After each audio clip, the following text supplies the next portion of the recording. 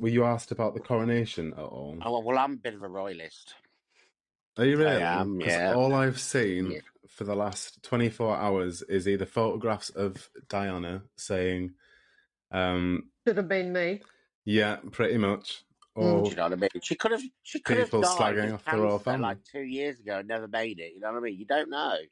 And like, obviously, some of the people in the comments are people. You know what social media is like. Everyone just likes to be the opposite of opinion or something, just to stir the pot.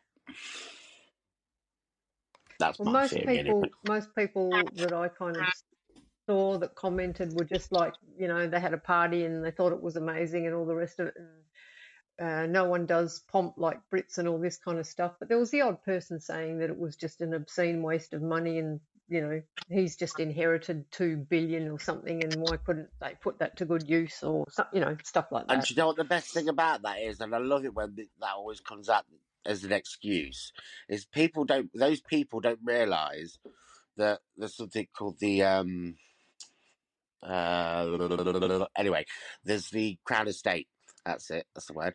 The Crown Estate, which is like a business in itself, and the profits pay for everything of this. All this money that they're spending is money that's been accumulated and saved for occasions like this from the profits.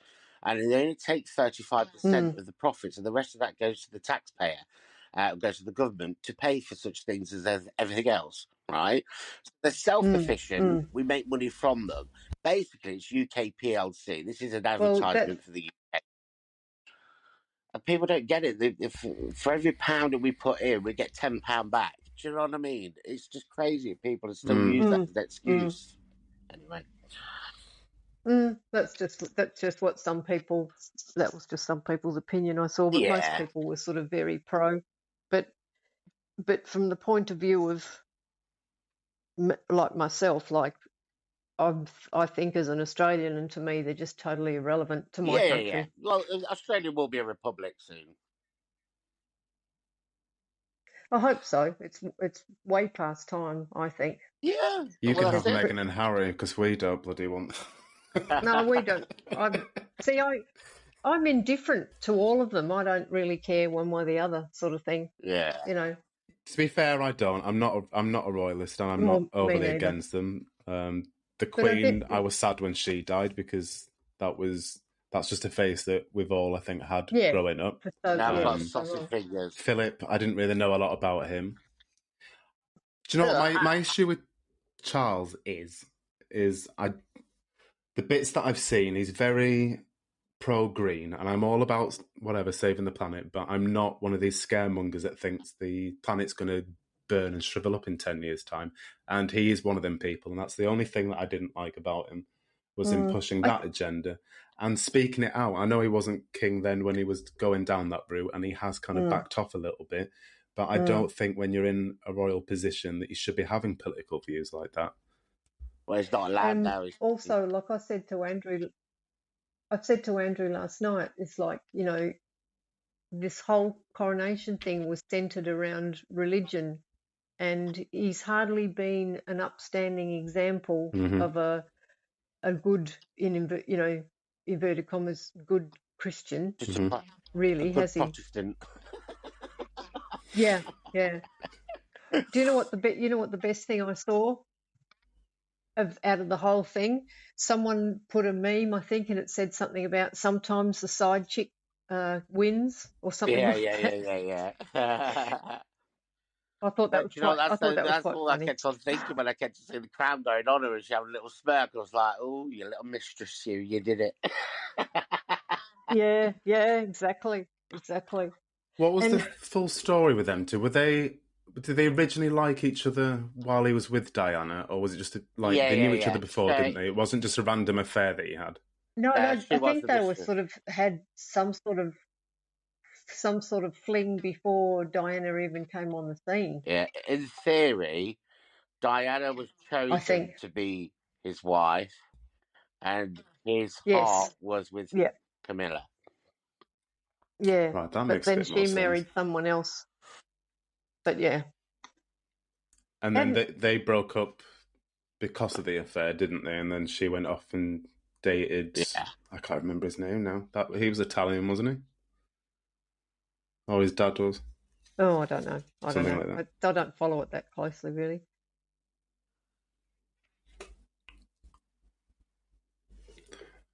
Are you there? It Yep. dipped out, I think, for like a second, yeah. Do you know what? This whole thing's probably not even fucking recording. Well, there's a lot of red lights. So that's good. So this is not the actual podcast, is it? This is just a test. No, this is it. I've started recording. Oh, right. Except for we've just been talking shit, not what we were supposed to be talking about. Yeah, but you can edit I can it, chop darling. bits out and edit it, though, yeah. I can take Oh, it can you? out. Oh, okay. Oh, I'm glad you So can the do best that. thing about when you record, you just do chat shit, and then you edit what you want. You take out the bits, yeah. Take out the bits that you don't want. And we don't need you barking either.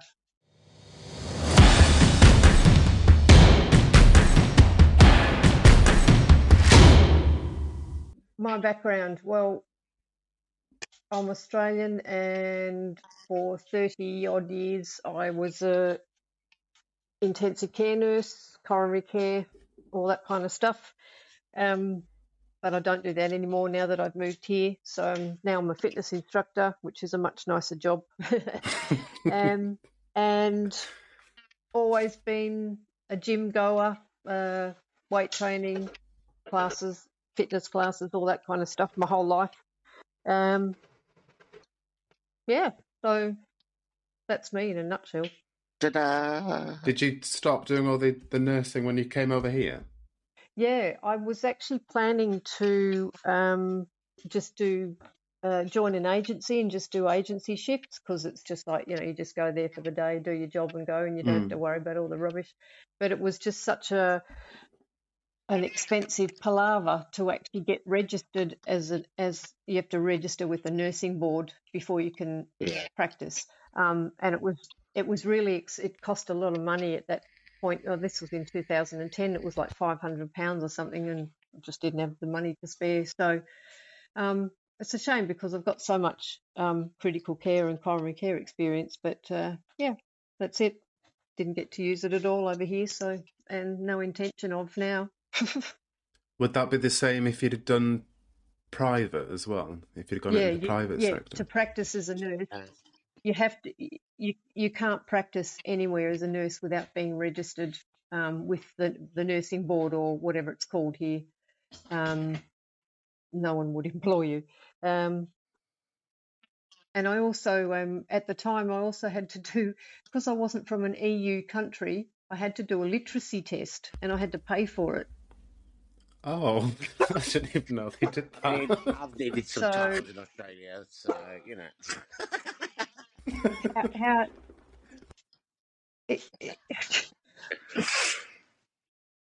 red tape, the good old red tape. Yeah, exactly, and I've got a lot of experience, and like I was an educator in a angiography suite and stuff, and yeah. Anyway, yeah, I don't miss it, not for 1 second.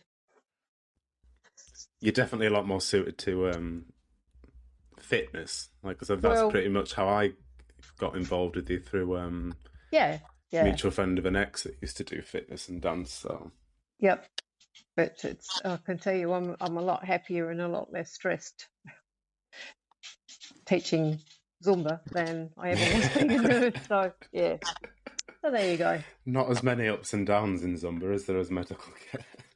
Well, there's enough, but nothing like towards the end.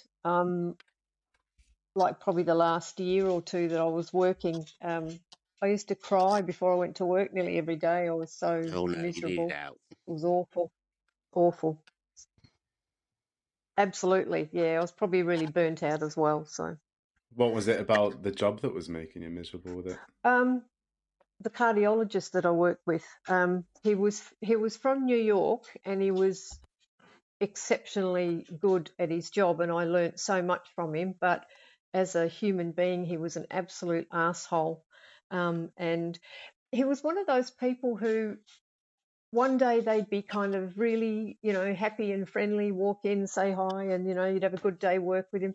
Next day, he'd walk in with a face like thunder, and everyone was like too scared to say boo. And I didn't play that game with him. Like, when he was really nice, I didn't get sucked into that on a good day, and then the next day he'd turn around and be an asshole, and I was just like, I just kept my distance the same, whichever mood he was in, and I don't think he liked that. He didn't like me very much, and I certainly didn't like him, but he was just horrible. I couldn't, the stories that I could tell about him, things he did, yeah.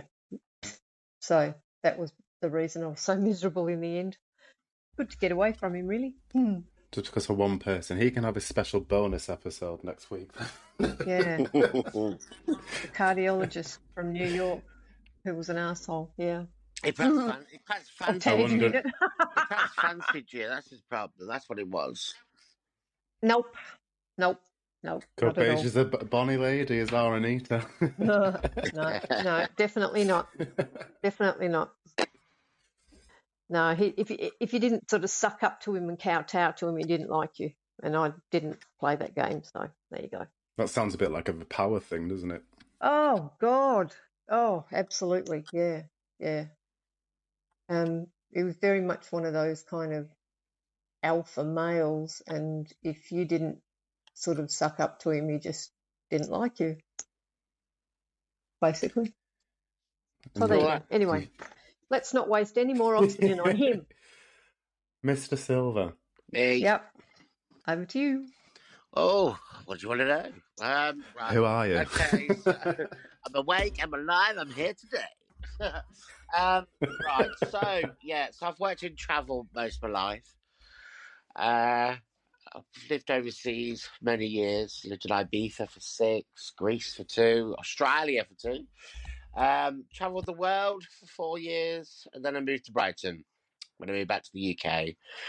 I set up my travel business, blah, blah, blah. And then COVID took it away. We'll get on to that in a minute. Yep. COVID took my business away too. COVID took my business away. I was like, please give me something back. And they're like, no, we're having it all. We're having everything. We're going to take a lot. I was like, but I have bills to pay. They don't care. Don't care. Don't care. Yeah, don't care. It's like, but no. So so do bits and bobs to sort myself up. All right, I'm fine. But and obviously here I am today. Really, yeah. Why Brighton? Everybody I know in our community seems to move to Brighton, great. And I've never been, so I can't comment.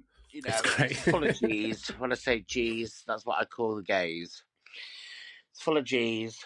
Ho's full of lesbians, or the L's.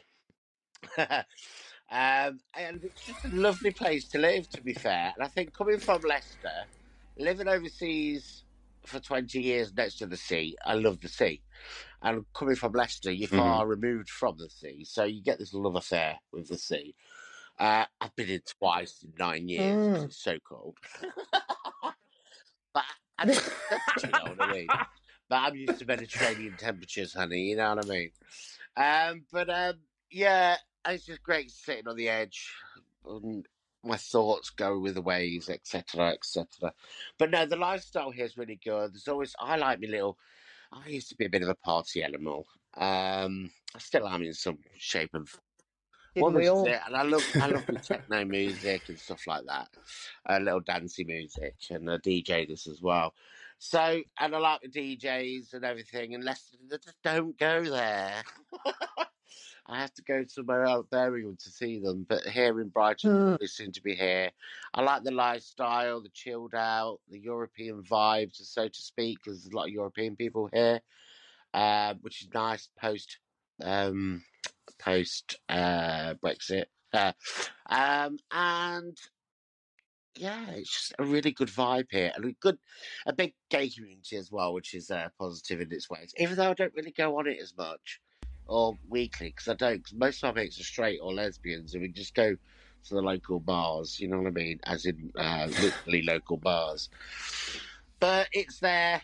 It's great online, I guess. Is it one of the biggest? I don't want to say biggest gay cities, but is it like one of Well, nightlife wise? It's supposed to be the biggest in the UK, isn't it? percentage-wise, we have the most LGBTQ plus people in the city as a percentage-wise of population. So therefore, it's classed as the Oh wow, yeah. gay capital of the country because of that. I think it was around about. That was it. Quote me upon this, but I think it was around about 20% of the population of Brighton identifies as LGBTQ plus on the last census, which makes it the highest percentage of any city in the country of LGBTQ people. So yeah, and it's very much integrated here. So yes, you've got left of the pier, as we call it, which in theory, open brackets, you could say is the LGBTQ plus area, but it's not identified as that. That's just where the bars are, businesses. But they don't like. I tried to get it changed once from the council to let's name it like Manchester Gay Village, etc. But the dark forces of the council did not want to know. So yeah, and their argument was that it was. We feel that we're more integrated here, and by having a section named like the Gay Village, they felt that it would be more isolated to the community. I'm like, well, everyone knows this is our area. Anyway, politics, hey. But see, we did get somewhere once, because I remember trying to get a rainbow crossing in Brighton. And I was on the news, on the radio, and on TV and everything.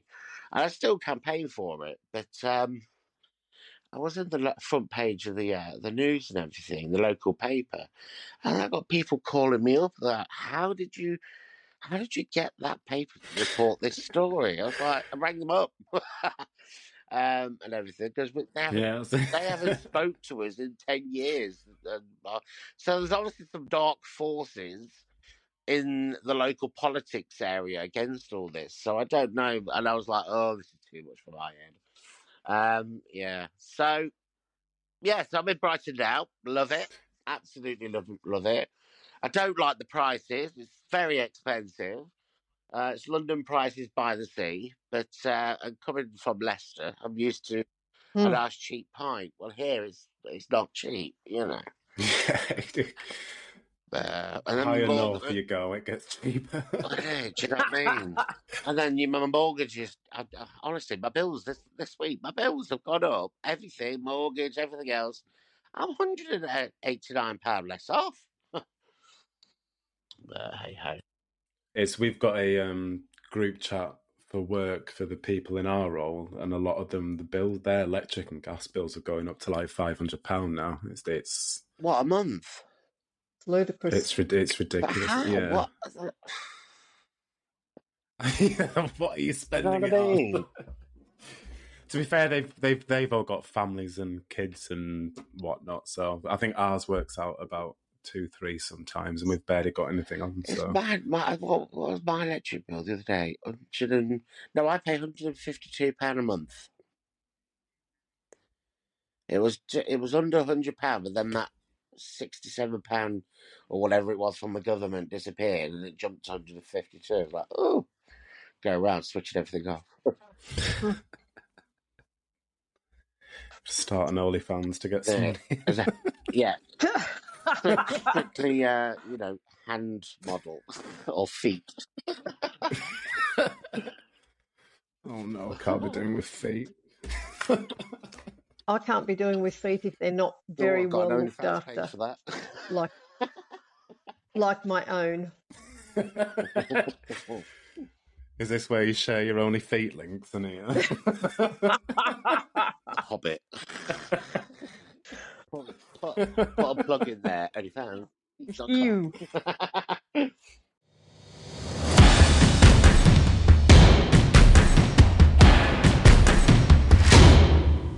The King's coronation we've already covered. I don't think any of us are really that bothered about that, so I think we'll skip that one. Yeah.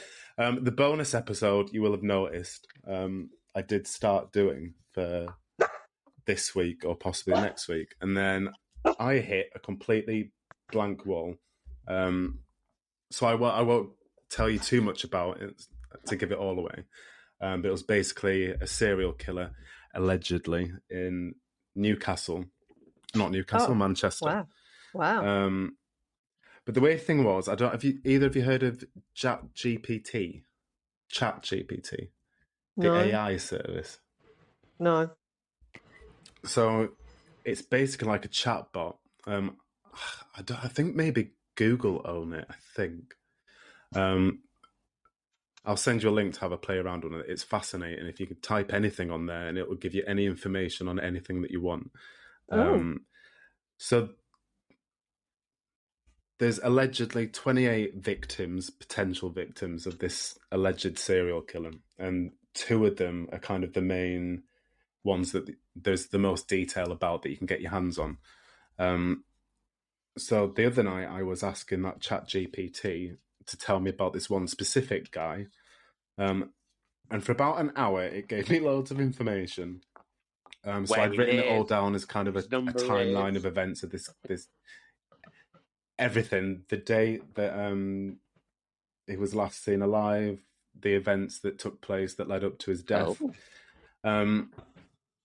So then after that, I ended up doing a bit more research because I thought, okay, this is a chat robot. I'll compare to the very little newspaper articles that there is, and all the dates were wrong. So I thought, oh, great, we're going to have to start again from square one. So I went back to the same window on the Chat GPT, and it refused to talk to me about it. I had to.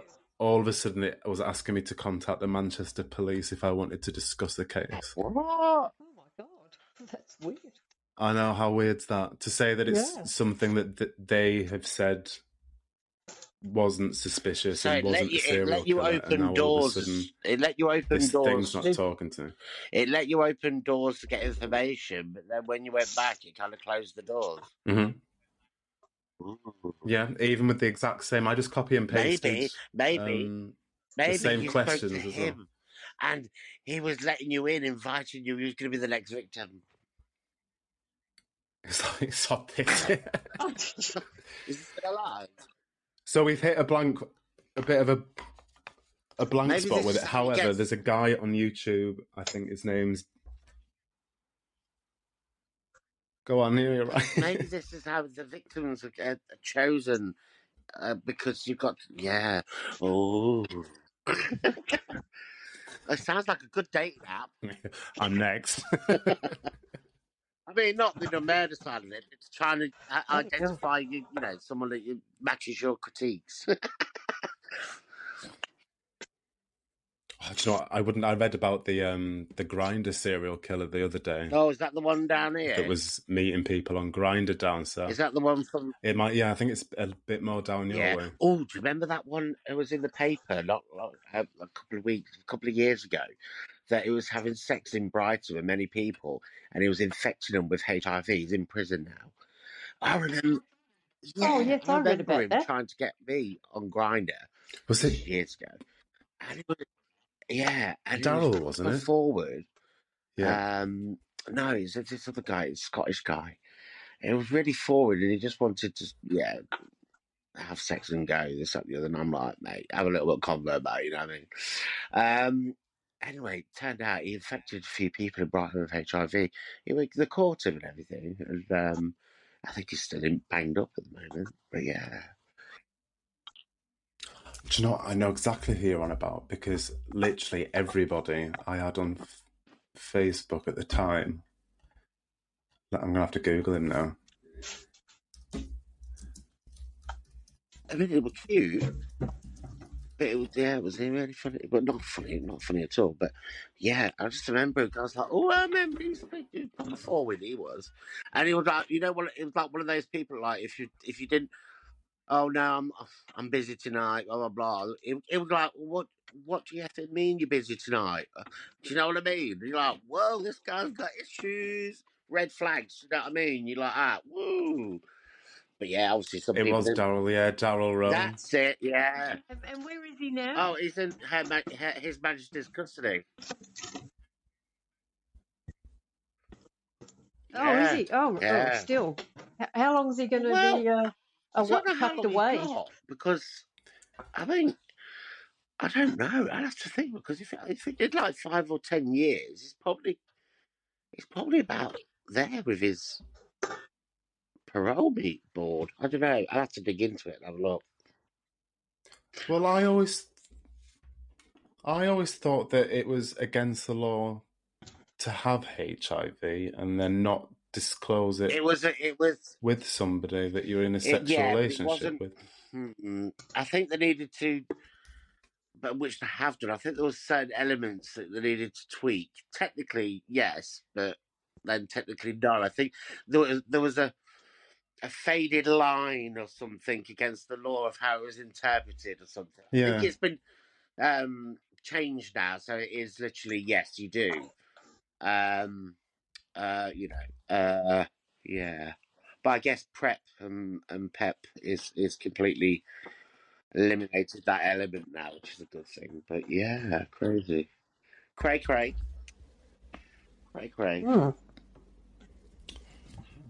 We might have to touch on his case at some point. But anyway, there's a guy called Daft Monkey on YouTube that does a lot of history videos, like dark history videos on Manchester. So I'm hoping to speak to him because he did cover briefly that case in Manchester and them two victims. So I'm hoping that he can shed a little bit more light on it, and then we can He get had that cracking chap with as it. well in the village, weren't it? The Indonesian, who would date rape them as victims. Do you know what? I mentioned him in the script. I did bring him up at one point because I don't think I've got it on me. Actually, I do. Hang on a minute. I'll tell you exactly how many people he'd. I think it was in its hundreds allegedly, wasn't it, or something?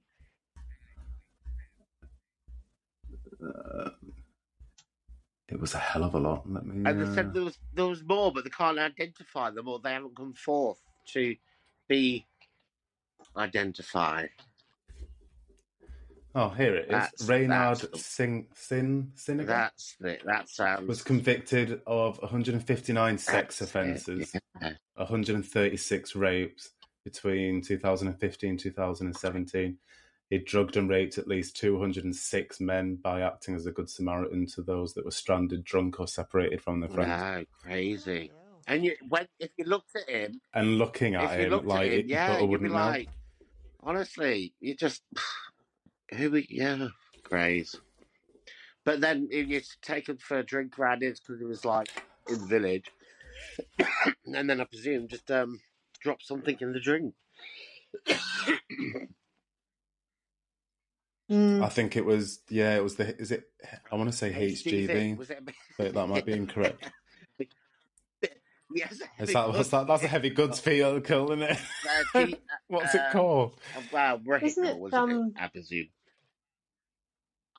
Pretty much, yeah. Rohypnol was, my understanding is Rohypnol's the most commonly used thing for spiking people's drinks and stuff. Yeah, and if so I hear on the grapevine, if you give so much a millage of it, it will just knock you out. There's a fine line between the most bizarre thing happened to me once. Andrew, shut up. Andrew and I were in Battle Medina, and it was the last night we were there, and we went down to the marina. We wanted to go to this Argentinian steak restaurant place. Anyway, we stopped at this restaurant for a drink, and I had one beer. And we looked at the menu. We decided we didn't want to eat there, so then we went on to another restaurant, and like one beer's nothing, right? And sat down at the next restaurant at the table, and I said to Andrew, "Oh, I feel a bit pissy, like I'm starting to get a bit pissed." And I had one beer, and by the time, like halfway through the meal, I could barely keep my head up.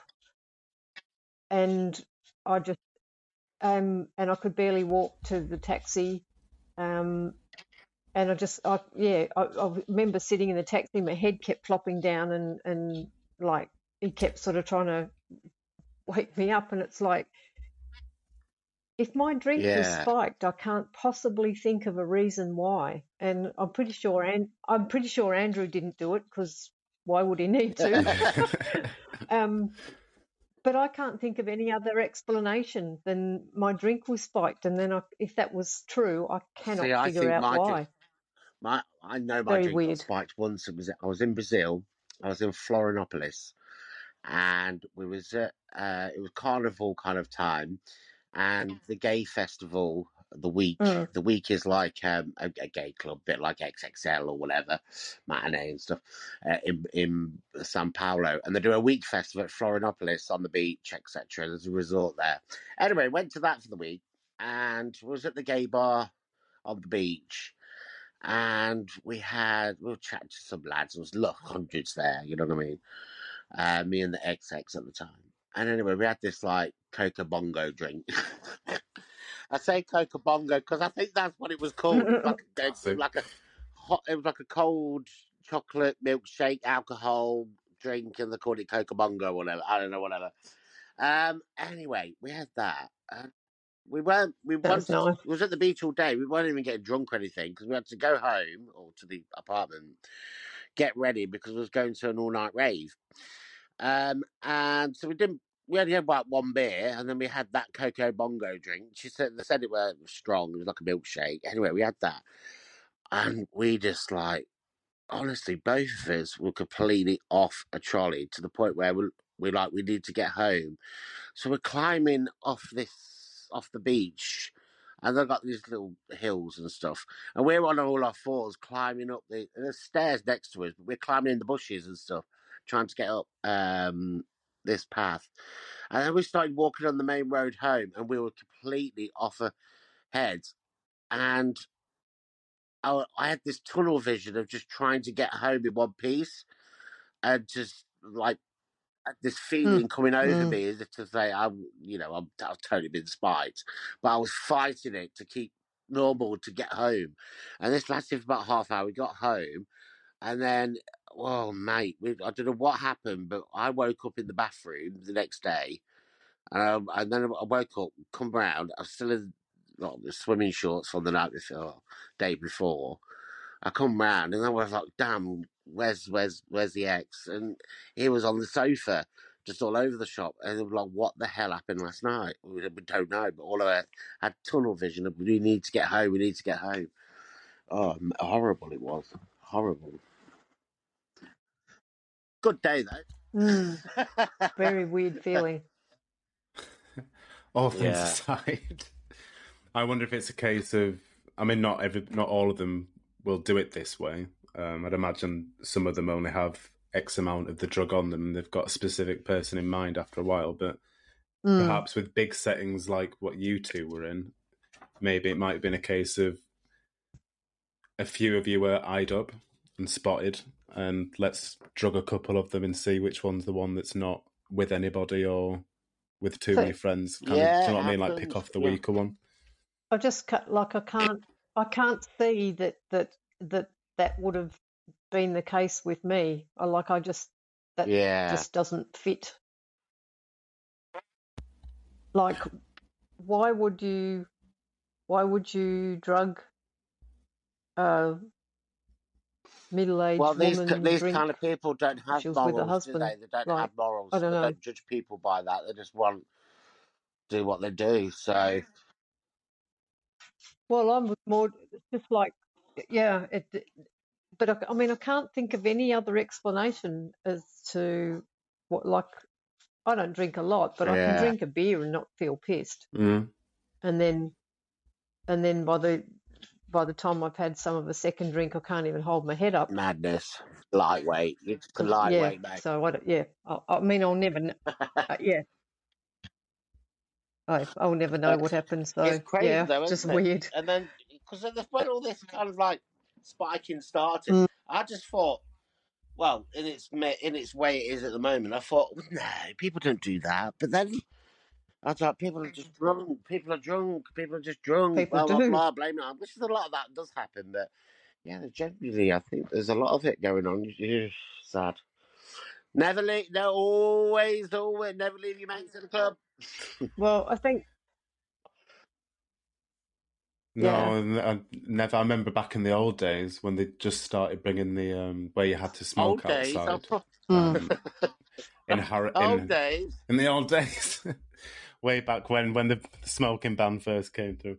But one of the main nightclubs in Harrogate, they made you because it was quite high up in the building. The nightclub, when you went out to the smoking area, it was through like a side door down some really big steps, and everybody had to. They weren't allowed to take the drinks outside. This was before the plastic glass and bottles came out. Yeah.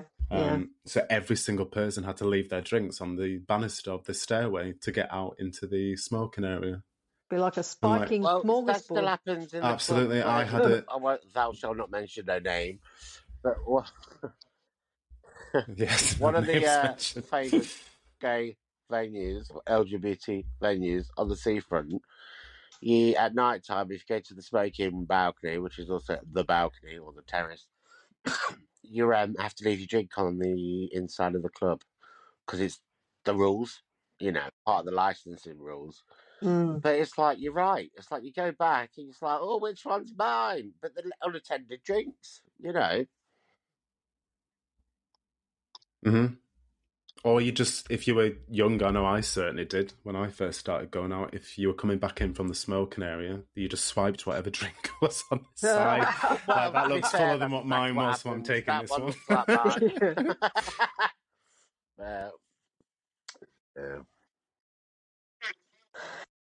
But you know what's really, like, I don't know what the right word is, sad or pathetic or whatever, like someone actually has to spike someone's drink to actually get a bit of action. Yeah, all you've got to do is that. Yeah. Pathetic. I mean, depends how I feel, Yeah, I'll probably say yes. So. If anybody's wondering, that was an invite by Mark. drop us an email. Please put a picture on your email, please.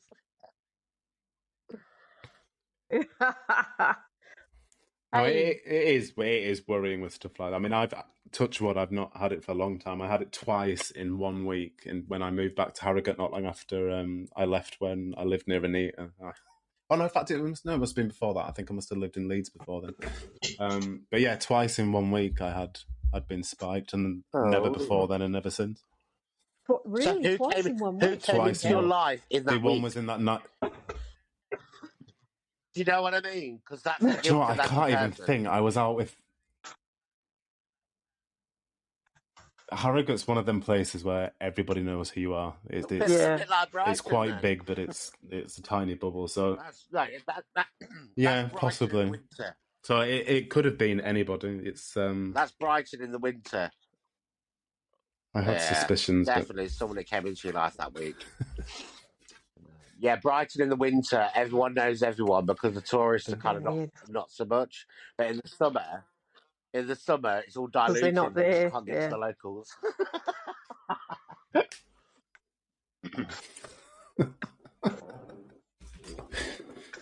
Good old Brighty B.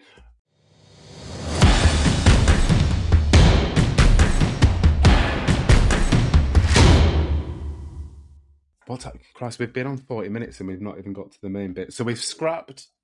Yeah, we haven't talked about anything that we were going to at all. We had to scrap the women's health because the national calendar all of a sudden decided to move it by 6 months. So we scrapped that one. The one headline that caught my eye this week was kids and the mental health thing, which the new statistic came out. The rising number of children needing help for serious mental health problems, NHS revealed a 38% rise in a year in referrals for NHS mental health treatment for under 18s to more than 1 million in 21 and 22. I wonder if that's sort of got some direct correlation to lockdown. Yeah, which would be highly likely. A bit of both. Yes, primarily. Absolutely. but also I think the impact of like the whole big picture of just social media, like I know that's a gigantic topic by itself, but that's got to be one of the biggest contributing and factors. also the fact that we do talk openly about it more, so we identify things more. So I think yes, three of them, bang on, all three of them. Yeah, absolutely. Yeah. I think the lockdown. I mean, mental health's one of them for me that it's been a crisis for a long time, long before the old CV19. Changing the name on that one, just in case we get pulled on any platforms, because some places still don't like talking about it. But I definitely think the lockdowns and the way that was handled escalated what's happening at the minute. And do you know what pissed me off the most was all these charities, all these celebrities, and all the people that were kind of pushing on social media mental health and speaking out all the time didn't say one fucking word the entire time through lockdown. Not a word. They just kind of bowed their heads down and was like, this is what we're getting told to do. This is what we're going to do. Not going to question it. And now they're all piping back up again and they're concerned. Let's be seen to do something. Where were you when people actually needed you to for speak? Popularity. Mm-hmm. And let's face it, if you were a celebrity and had sort of, unlimited, relatively speaking, unlimited amounts of money, lockdown in itself wouldn't have been that much of a struggle for you, really.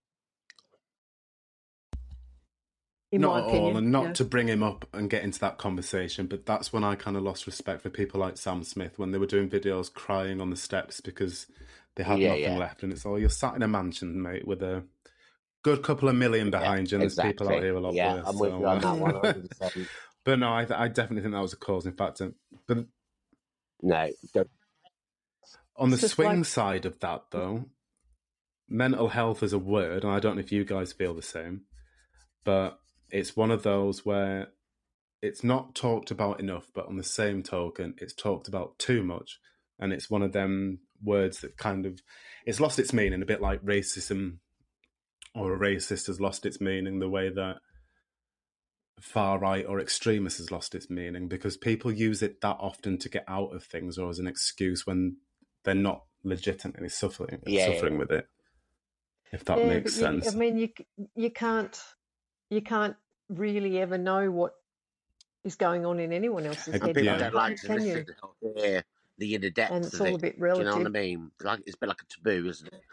So by using it, the mental health card, or card is the wrong word, the word, you don't need to explain yourself.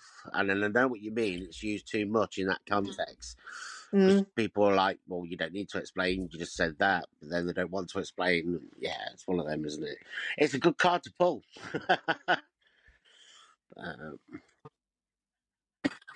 It is. It's what the gay card used to be. Like back in the day, like, oh, are you being homophobic or whatever? It's like, well, I'm not. I'm just asking you to do something that's, say your job, or you've not paid your bill properly, you owe this money. Mental health's not really an excuse not to be paying a bill. Do you know what I mean? It's that kind of mentality that I struggle with. But it shocks me that people are shocked that after lockdown that mental health is the way that it is. You cut everybody off, wouldn't let them even go into their own home with somebody else. Kids were taken out of school. And you know, I respect what side anybody's on with the whole should we have done it, should we not have done it. But for me, from March 2020, the data was bloody damn obvious that we should not be locking down. We should not have taken the kids out of school, and that it wasn't actually anything worse than, maybe a little bit worse than a flu, but it wasn't as serious as what they were making it out to be. So it annoys me people are shocked that mental health's gone through the roof, really. Yeah, indeed. It's but also it's a case of do you know what? I forgot what I was going to say. That's my trick. I'm always doing that. I think because we do, mental health played on a lot, but it also is there. But that's it. I've got my train of thought again. But the trouble is with it, Okay, so then we go down this nature of identifying that there's mental health scenarios or mental health issues or something going on. We've recognised it. Okay, that's great. So we've all been told to recognise mental health, which is great. We'll talk about it more, which is great. And then people are diving into things as like, okay, so maybe you've got mental health. So we're doing our own personal diagnosis, as well as parents with children. And they're going down this road of identifying it themselves, but they're then approaching the doctor or whomever, and the resources are not there to see if it actually is. So therefore, it's not being classified by a medical practitioner. So therefore, but the conversation between the parents at the school gates, etc., is that he's got mental health issues, he's depressed, but it's not been looked upon because the resources are not there. So whether that person may just have because there's different elements I find of mental health. You've got temporary blips, long-term problems, right? So you can be just as the way you watch a film and you'd be crying at that film because it's emotionally attached to it or it's affected you in that way. So you sort of like, I don't know, Bambi. You cry at Bambi. So you've got that feeling of thought process. Yeah. Oh, I'm a good analysis, me. And you've had a moment of sadness and depression against that or sorrow. So you also have that in mental health as well. So it could be a temporary thing like grief. Someone's passed away, your dog's died, etc. So you're sad at that time, and then over time it heals itself. But then there's also worse ones which affect you more and could cause greater mental health side of things. Do you know what I mean? So there's different levels. So there's temporary mental health and long-term mental health. Does that make sense? You still there? It does, because I think of it as the word cancer. Like you think of the word cancer and you've got that image in your head of what it is, but in actual fact, there's that many different versions of it. Each one has a specific treatment. That treatment maybe not be the right for that person, or what works for one person is not going to work for another person. And I think mental health is the same. We've got a blanket term for something that's actually a lot more complex than what we and sort of realise. a whole lot of different levels. Like, you can be on one end of the scale of it and say the paranoid schizophrenic or something like that.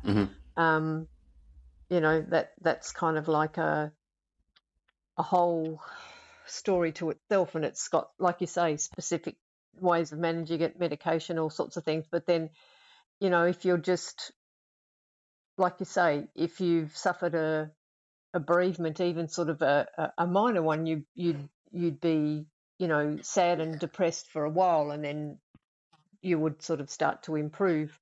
So there's such a continuum of it. But I think that it's like a whole lot of other things that were never discussed, like miscarriage, sexual abuse, all these other sorts of things that were never discussed. And so this is another thing that's just coming forward to being discussed openly. So it seems like there's more of it, but there's probably not. It's just that we're talking about it more, which is a good thing. Yeah.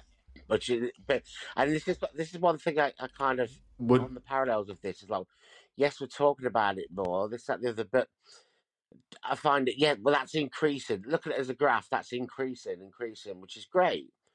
But when I look at the medical side of things of how do we help these situations, etc., that graph is not going in the same direction of how we're talking about it. Does that make sense? So whether we're openly now accepting it and trying to identify it to get a hold of it, the people that do need serving, so to speak, or need intervention, is not there. Yeah. It's just not there. So it's like you're left to just talk. Yeah, so that's it. That's all there's that's not enough happening is kind we're of talking about it, and until you go on to, I think they call it a crisis team because you're potentially suicidal, etc., or have attempted something along those lines. You just have to join a queue. You join a queue and you wait. You get a phone call for a diagnosis because I've been there myself. get a phone call for a diagnosis, which is great. This is me not making the mark on the people that do that because they're great, but they're just governed by what they can and can't do. But then you go on a phone call to go, yep, we believe that you potentially have X, Y, Z. Yeah, okay, fantastic. And that's it. What happens next? I don't know. Still waiting. It's funny you mention that because somebody, I mean, I don't know them very well, but somebody that I work with messaged me the other night. And I think she'd been off work for a little bit with mental health reasons, and she'd gone to the crisis team and she'd spoken to them. And the waiting list, I'm sure she said the waiting list to speak to somebody properly was about 6 months. Yeah. And they left her with a yoga routine to Oh, deal yeah. with in the meal. I was like, what? The poor girl was in absolute bits. I was like, what are you supposed to do with a bloody yoga routine to sort out a mental health crisis? Downward dog is not going to solve anything. No, I mean, it might help in a multitude of other things alongside Well, this it. is it. So this is I'm not But I think criticising the the actual system of the NHS or the people who are working in there because they're probably, so like you with your nursing you mentioned in the past, it's like they're probably rushed off their feet, they're burnt out because they're trying to deal with so much, but they haven't got the new people coming in. And Yep. most people don't want to go And, into mental health. yeah. and then really, doesn't it just, in the end, does it just come down to like money? Like, if there isn't the money to fund all these huge range of resources that people could possibly need around this issue, then, like you say, T, your friend or your work colleague would just like had to wait for 6 months to get any help, just because there's just not the stuff available. The what's provided doesn't meet And imagine having what's mental needed. health issues that is a taboo subject in its first place. You started talking about it and reaching out and this could be you don't know the criteria of your mental health issue, but you're having all these dark thoughts and feelings, etc. But the help that you've reached out to try and get is not available because there's so many, the waiting list so long. But they have to judge you on that phone call of analysis to prioritize you to see if you're what level of intervention do you need. But maybe you're trying to, because you're talking to somebody, you're not being more open of what you actually are, so you're actually causing it to be a problem more, Yeah. and that person could find themselves in a real dark place or darker and go. It's sad. But then one thing they did do, I remember years ago, and I don't know if this is I know it's not the case now, but nurses that worked in mental health, they used to retire earlier, let's say 55 instead of 60, because it was a strain on them. But it was also like a little Yes, golden they did. nugget, as Yeah. if to say, come and work in mental health. Yeah, pretty much. So Because there you was, can do you retire know what I earlier. mean? And I mean, I'm sure that Wow. was the case because my mum's a nurse. So I remember here but then obviously things changed and stuff like that. But yeah, people, nurses don't choose. I mean, to be it's not just nurses, it's obviously psychiatrists, etc. But to work in mental health, you've got to be that some kind of person, because it's challenging. It's Absolutely. challenging, and I think, Absolutely. and I'll say this in a positive way. Is like, yes, I'm mentioning about the fact that they've got to have the help and the resources, etc. But then on the other hand, they've probably not got the amount of people wanting to come into the sector to do that. So therefore, they have to look at it at the bigger picture and how can we combat this? Because we haven't got the people that want to do the job, but we need more people to do the job, but they won't do the job. So maybe if we get people to talk Yep. more, it will help people help themselves rather than come to us, maybe, and then they could just look at the crisis elements. But then if that's the case, it's like, do you go public with that? It's funny that you say that because that has been the narrative. You know what I mean? So yeah, that is what everybody's told, is that no matter what setting you're in, whether it's work or with your friends, when you try and open up to somebody about mental health, it's always talking's the best remedy. Well, in theory, and when that's you it, do isn't go it? and That get is what we're help fed into. you go to the clinic, etc., whatever, the 99% of the actual cure for it is therapy and talking. So I can see it on both sides of it. Do you know what I mean? So rather than, I guess it's like, if we talk more, then are we therapize? Is that a new word? Is that a new word? Therapizing? I think it just, but it makes sense though, right? It makes sense. It is now. But we're doing it ourselves without getting intervention. I guess therapizing. I'm gonna bang that. Yeah, I'm gonna have that. Yeah, do you know what? You My write that friend down, has a Mark. book. I promise you, my friend has a book of Marxisms, and I come out with them all the time. And she writes them down for me. It's so funny. I won't go into that now, but anyway.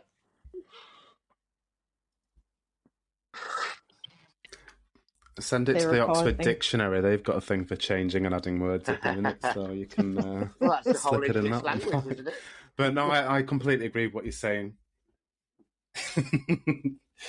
It's therapy's a weird one because I don't even think Anita knows this, but I've now got a long-term medical condition because of not getting my mental health dealt with.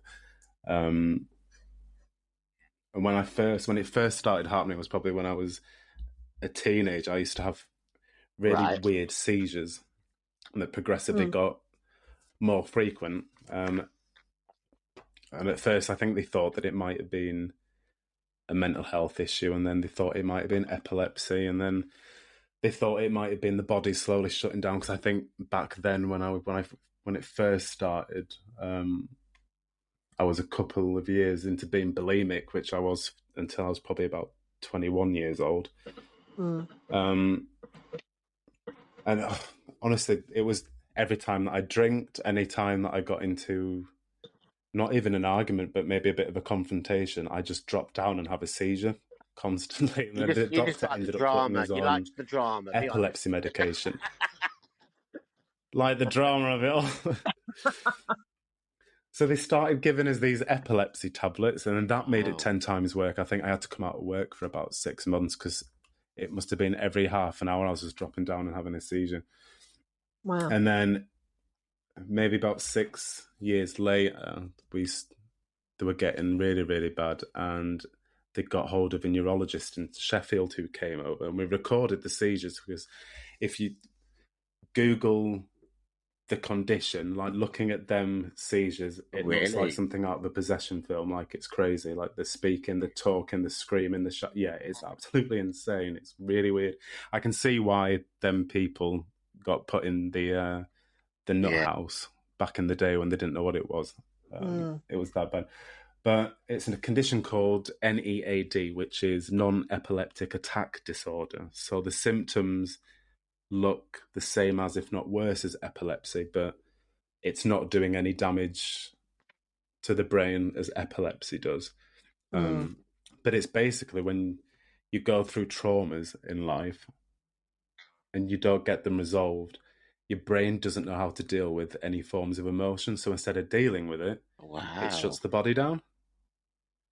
And you end up having a seizure instead. So they worked, I think, eventually, when we had another counsellor through him, we worked out that it was, I don't think I can really say it on here without us getting pulled. A couple of men did a few things they shouldn't have done when I was 18 years old, and we think it might have stemmed worse from back then. But I had the counselling that I had as a kid for that at the very beginning did absolutely naff all for me. It just wasn't something I clicked with. It wasn't something that I really got along with. And the people that I was seeing, they were nice as people, as therapists, but yeah, I think you've got to have that bond with somebody, don't you, as a therapist? You've got to have that connection to really dig deep with it. But yes, I'm a bit on the fence with verbal counselling. I'm not really sure how I feel. I'm sure it's different for other people. I know some people have really good experiences with it, and it solves everything. I've certainly had some. I've had some bad, but also some excellent experiences with the therapist. And I mean, it's right. It's a bit like finding a hairdresser that you like or whatever. Sometimes you like you say, you'll connect with somebody, you'll click with them, and then other times you're just like, no, this person's not for me. It's not working. So yeah, if you're going to go that route, you do have to have someone that you're comfortable with and you feel like you've got some sort of connection. Because if you don't, how can you open up about anything to someone that you There's got to be a don't stranger as Absolutely. feel well. connected I've got a to friend in who some way? is a counsellor, so I had a session with Freebie for Fair once, and she's amazing, right? But I didn't want to go there with my darkest secrets with her. Do you know what I mean? I still wanted to go for a pub, glass of wine with her. So it's good. Do you know? But then I've had one in the past where I've just blurted it straight away. I've just blurted out all my darkest, deepest, and even they're like, they're trying to run for the door. You know what I mean? I ain't got time for that. I'm like, it could cost a bit. You know, some good money. I think it's nice that you can have But that yeah, relationship. you're right. Though. You have to if you gotta. Yeah, once you get a good therapist, a counsellor, sorry, and stuff. Honestly, I highly recommend therapy. Doesn't work for everyone, but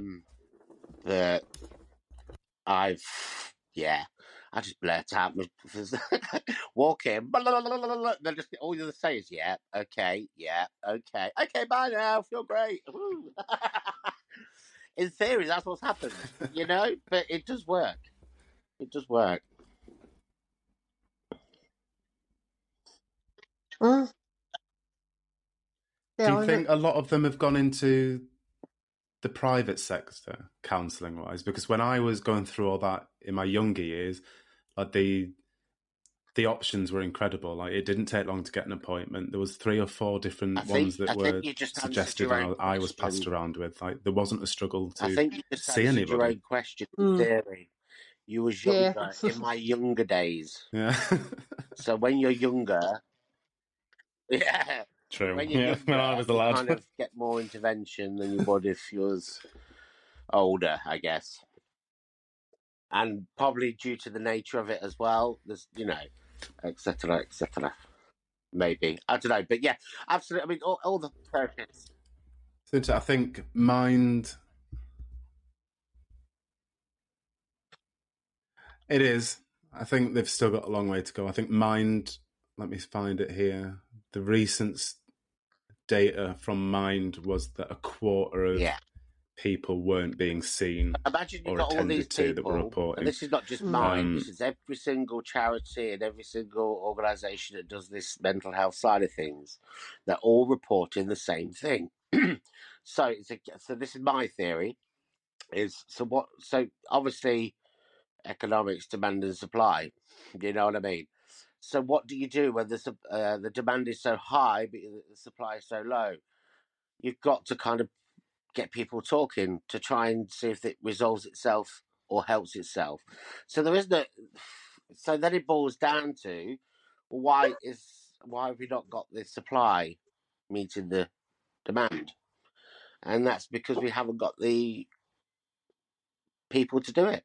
And whether that is money, whether that is people wanting to go into the sector, because the sector is such, you know, it can be damaging for the person who's on the other side. You've got to be that some kind of person to be that mental health worker. And so, but I love some of these charities. What they do is people that have been there, done there, got the T-shirt, and now they want to give back. These are great. These people are amazing. Yes. And they haven't got qualifications in the sense of a nurse, a psychiatrist, a therapist, etc. They're volunteers who want to help people like mentoring, I know, I won't mention names or associates, but I know people who have sought that side through addiction, etc., and they've had therapy, blah blah blah. But they've also been given a mentor, and we're talking the spectrum could be someone really famous as well, right? I know this for a fact, and I'm not going to get out no names or anything because I can't. And this particular person I know has a very, very famous mentor that was in their shoes 10, 20 years ago. And this particular famous person now mentors this person I know,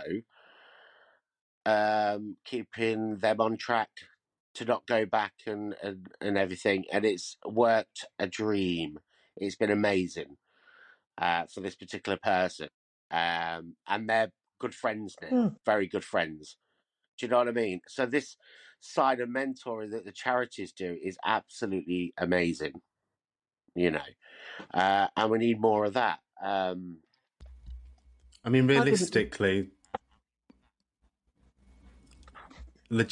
that's probably not the easiest option. However, would that possibly be a better solution, is having people that have gone through it and experienced it that are volunteers dealing with it, rather than a bit of both, a professional that's trained to, in a way, get you to speak? Depending on what the scenario situation was, but if I'm talking to a professional, it's great. But if I'm talking to someone that also comes into my life while I'm in this journey that I don't know, who's been there, done there, got the T-shirt, and how did they get out of it? And they're guiding me and helping me. Oh, yeah, I've been there. You feel like this, don't you? Yeah, I do. And then it does this, doesn't it? Yeah, and then maybe you'll have a panic attack. Yeah. Do you know what I mean? Is that better that way? Or listen to someone who's just going, yeah, okay. In all due respect to both. But that's, I guess it all boils down to you as a person and what works for you best. You know what I mean? Yeah, absolutely. and I'm sure both equally have their place. Both equally have their place. It's interesting because I think last week when we did the test run, me and Anita were talking about is mental health a thought process, or is it a chemical imbalance? Yeah. Again, I think there's probably an aspect of both. Thought process, does one cause the other? Because I'm on antidepressants, I'll admit it. Absolutely fine, no problem. But with my mental health, if I'm in a low place, that lows become low. But the triggers are not so low, but the spiral out of the balance becomes one little low can make 1,000 lows come. Does that make sense? I'm trying to explain it in an analogy that works. You know what I mean? Agreed. Well, yeah, because I think if there's one thing in your life that's sort of gone to shit, then it's really easy to look through the shit filter at everything else in your life as well. We're adding that to the word book as well, the shit filter. Shit filter. This is why it says, it always comes in threes. Do you know what I mean? What else can happen? But it does, you know. It does. You're right. Yeah. Do you think that people subconsciously look for the shit filter? Good question. When they're in that frame of mind, or is there something that when you're in doom and gloom, that bad looks everything worse? seems doom and gloom, isn't it? It's like when you split up from a relationship or something, you listen to music every day, but all of a sudden that music, it's just Celine Dion, my heart will go on. Do you know what I mean? So, do not bring Titanic into this, Mark. I will. How's your Titanic boat going? And similarly, for don't bring you two into it. I like you too. We won't slander you too. You know what?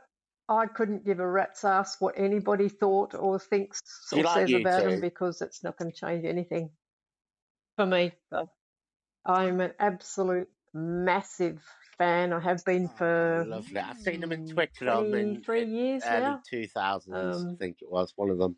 Can't remember what tour it was. I'm Tina Turner. Yep. Yeah, good old Yep. Tina Everyone's Turner, mate. got their different musical taste. But it's just like, I mean, I know heaps of people like bash them for whatever reason, and it's like I really See, couldn't give a I shit don't what like anyone people else do thought, that. and I couldn't give a shit I'm not a about fan of what people like anyone that. thinks of. No, like I can't stand Coldplay, but if someone was a huge fan, I wouldn't like talk shit about them because it's just like, well, I don't like them, but that's irrelevant Well, because you love them or go a lot off of to a this is concert and just have a like good time. I've got this new Like phrase for at the me, moment, or not phrase. It's like, with social media, right? Just in anything in general, you've got these bandwagon objectors, right? mm, And I feel that people just want to just Yes. anything that's current, or whatever it is, or a topic, Coldplay bring out Coldplay getting too many mentions. Bewitched bring out a new album, and then everyone's like, "Oh, they're rubbish, they're rubbish."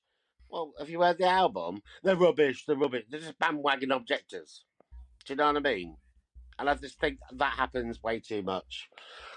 I think it's like small talk conversation, but I call them bandwagon objectors now. I'm gonna simplify a new word for it anyway. Band object. I don't know.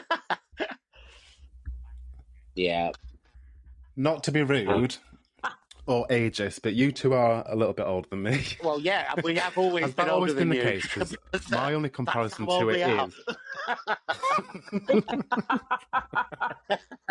Has it always been the case? I I'm don't that know. thick. Are I you probably lying would about have. your Yeah, age? that would have been a question that I asked. But when I was a kid, it was mm, it was Steps, Oh, that S was Club me. That 7, was me. and Gay a couple of bars yep. boy then. bands, and you Yeah, were that was me in one or gay the bars other. then. When I was in the gay bars, it was Steps and S Club 7. I thought, oh, for God's sake. Oh, look, walk in. It's like, S Club. Ain't no party box going back out. I'm gone.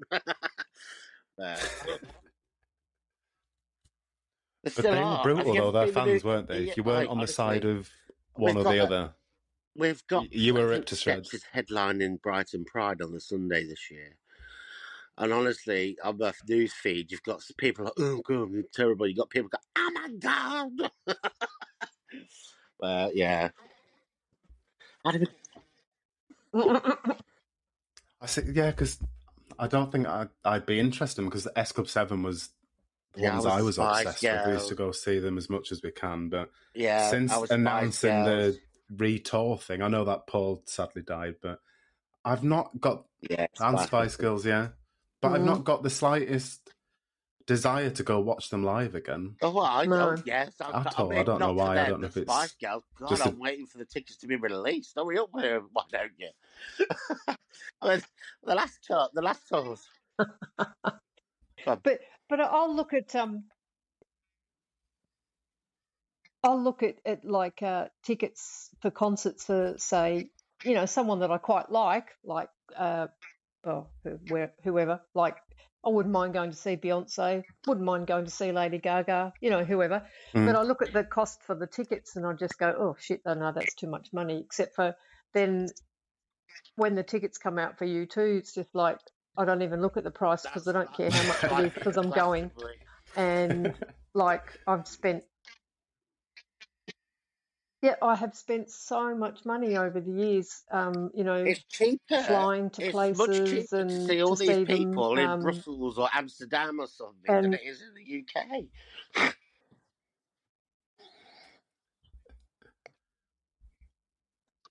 That is true. yeah, That is very true. except for you got to put Yeah, an but airfare on top that's of what I'm what you're saying. It paying. still works out cheaper. So, but And get the megabus. Get the megabus, Anita. It's We're going to see £5 for you a too. 24-hour trip. well, no, I like going. Yeah, you can drink I on the like going on train. the train. Actually, that's exciting. But there you go. I went like I went to Manchester last year. Like Bono had written a book, his memoirs during lockdown, and then he was doing a book tour, and so he was in Manchester just doing that concert for one night. And so lucky I got a ticket because it was in a small theatre and heaps of fans didn't get a ticket. Yeah. It's always easier when you've just one person. Like, I don't go with anybody else, so to get a single seat's easier than getting two or three. Anyway, and like I stayed at the same hotel that he stayed at, and like that, obviously that's not going to be somewhere. It's not a fucking Stalker alert. Premier Inn or something. So, you know, it was quite expensive. Oh God, I'm not alone. So, yeah, I stayed the same. And I was so pissed because I missed seeing him by 30 Maybe that'll be a good seconds. thing. But anyway, that's a whole other story. I know, literally Maybe 30 that was a good seconds. thing. But there you go. It could have been a case of like you could have been arrested. No, I just wanted. No, getting tracked off by security. I actually just had something that I wanted to give him, because mostly when people meet they're not that. It's time for you, Bono. Although he is on my free list.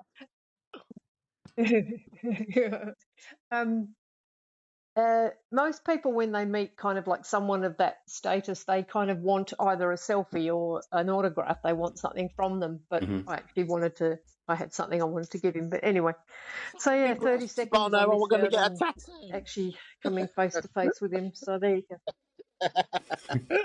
Hell yeah. That is a kick in the tits. Seconds away. Jesus. Anyway, that's a digression, isn't it? We had it with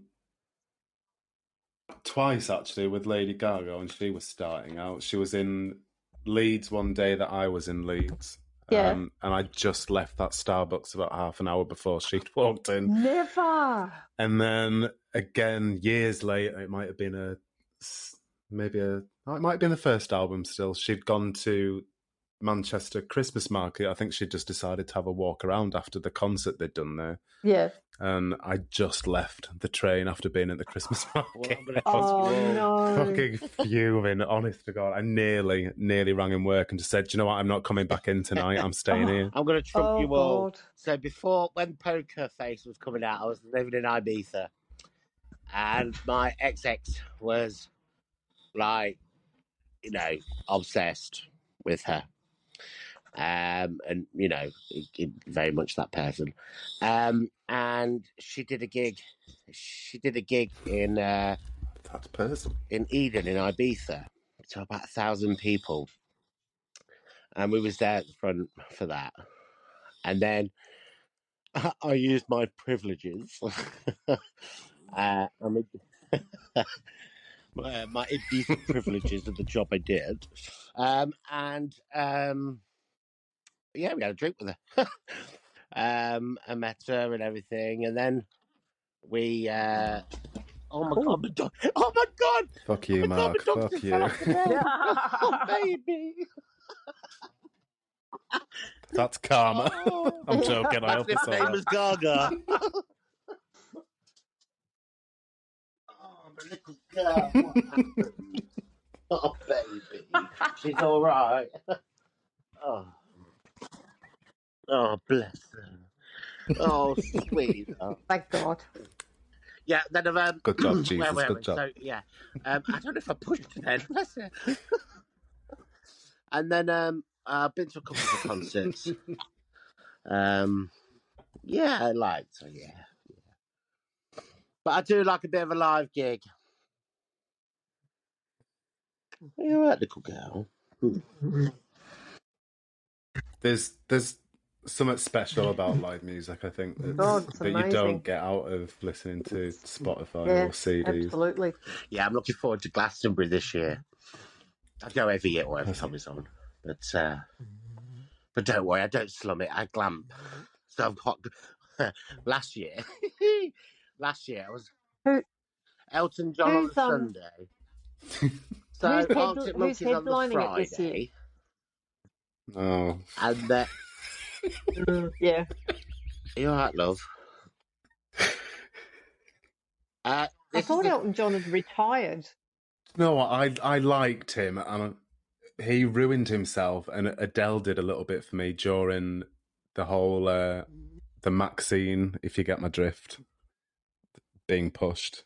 They were very, what's the word? They were very, you're not coming to our concerts without any fact behind it. And I didn't like that. And that, I think Elton John then did his newest album and he had the face mask on the front cover. And I was just thinking, why are you ruining yourself and getting involved in all this political shit? The trouble is, what you'll I'm not an find Elton John fan anymore, I'm afraid. It gets people talking. So it's more a publicity stunt more than anything. Do you know what I mean? Like this Sam Smith and stuff. True. His recent. Look, I absolutely adore Sam's music. Absolutely, and yeah, I absolutely beautiful adore voice. it. And I who love Sam him. wants to I think be, he's really cool. whatever. I don't care. Beautiful, go for it, honey. You know what I mean? But the things that the publicity stunts that they're after to gain attention, this is what and it's not Sam as a person, it's just the team behind him, because they know exactly what they're doing and they know exactly what they're really putting out there, and they know what triggers they're going to try and get, and they know exactly what their intentions to be controversial in X, Y, and Z. So I get that, but it's just some of it is like it's. I seen something the other day. I was like, I don't know, people are going to get on the backs on this. Like, oh, Sam's raunchy concert, blah, blah, blah. There's children in the concert. I goes, yeah, there was children in the concert. Well, he shouldn't do that. Because, well, that's the show. I goes, what should happen is the people that are running it say, well, actually, it's got to be an over 18s only because it is raunchy. Right? And don't allow children to buy tickets. Absolutely. So whatever his show is fine. It's the people.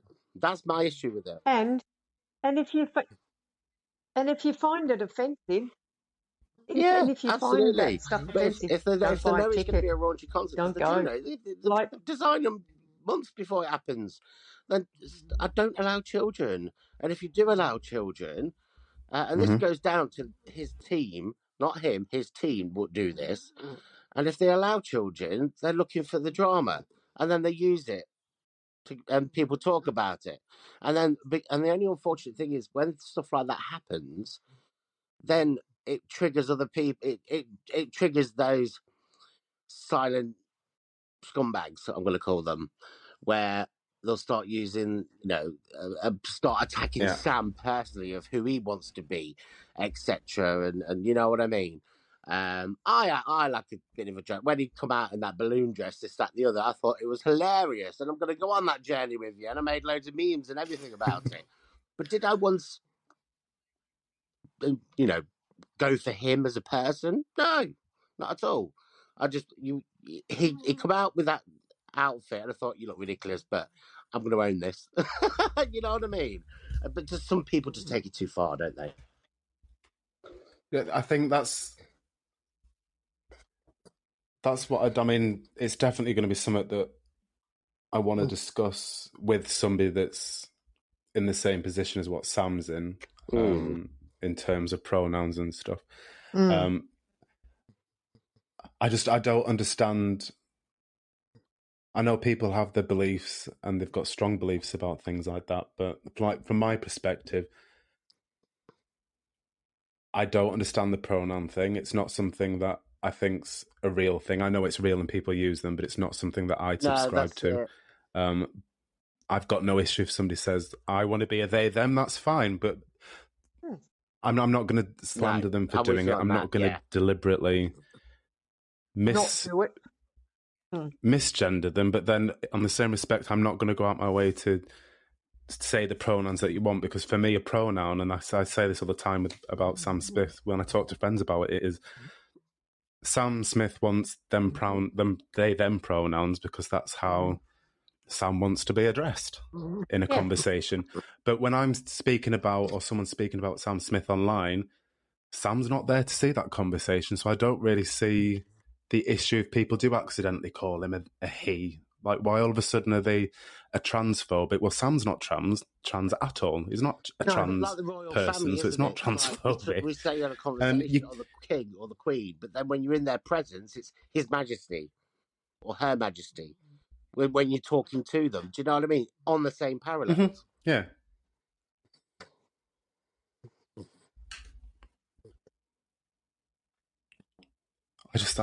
I don't get why everyone gets so offended I don't think by people things do so get easily when offended it's... because I think a me picture neither. we're portrayed from the media and social media. This is what I'm also saying. There's a lot of, I'll go back to this bandwagon objectors. Do you know what I mean? It's like, oh, it's the cool thing to say. Yeah. Or it's like, whatever. Do you know what I mean? It's like, yeah. So there's a lot of that happening. Or, you know, you've got to defend. There's a lot of, you have to defend Sam because everyone else is defending Sam, so everyone just starts defending Sam. But then, yeah, it's just rubbish.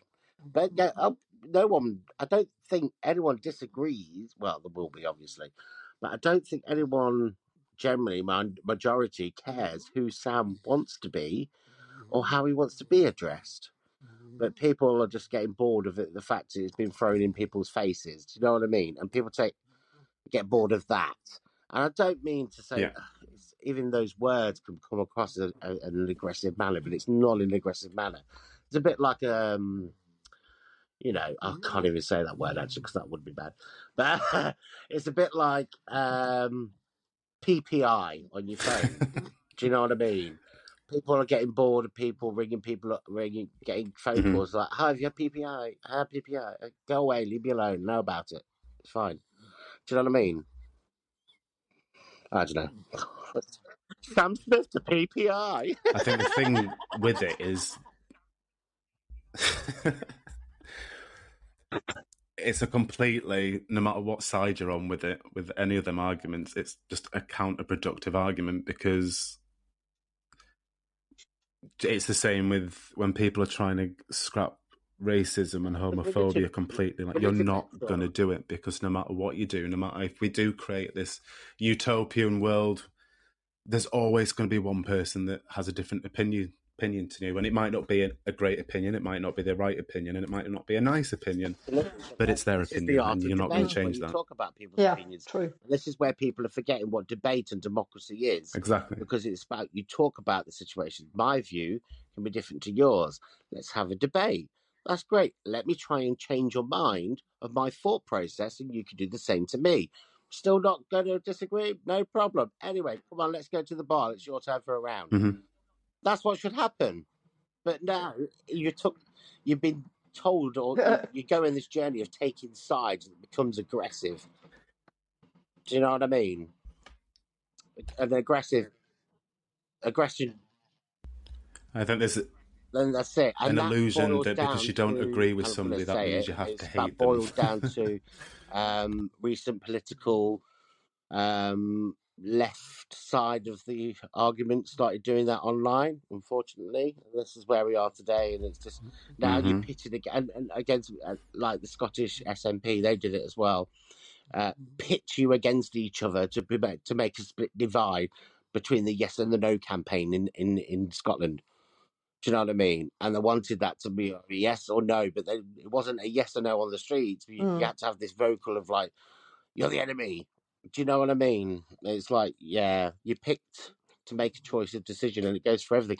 But I also think that's what social media does a lot as well. Anyway.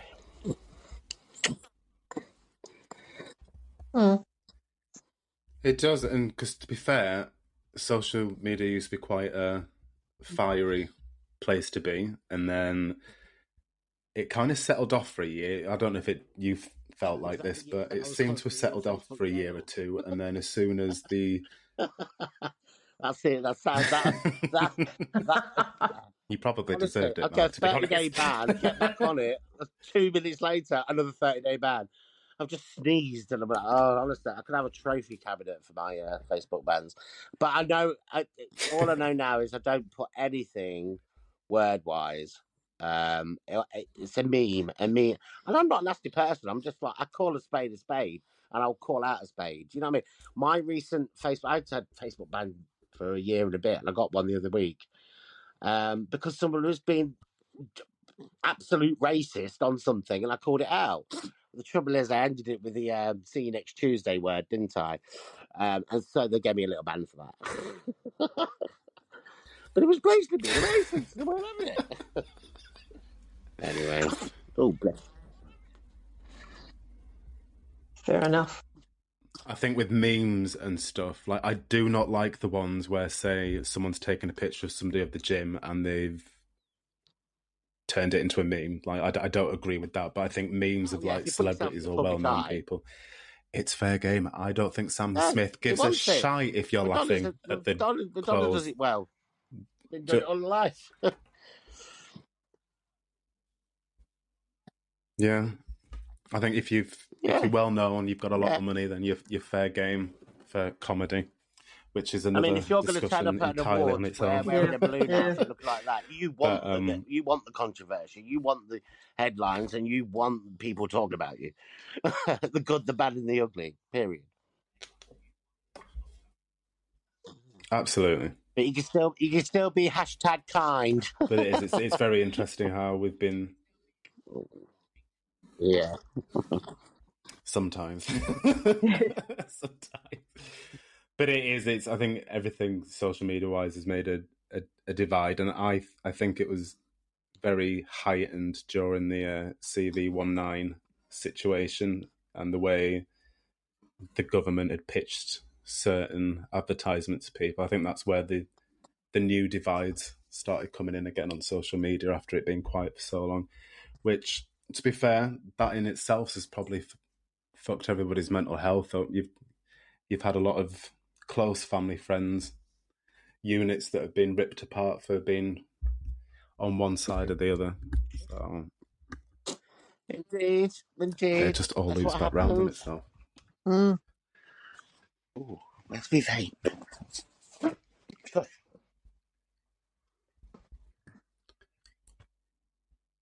We completely went off track there. We probably did about 10 minutes of the actual topic. Whose fault was that?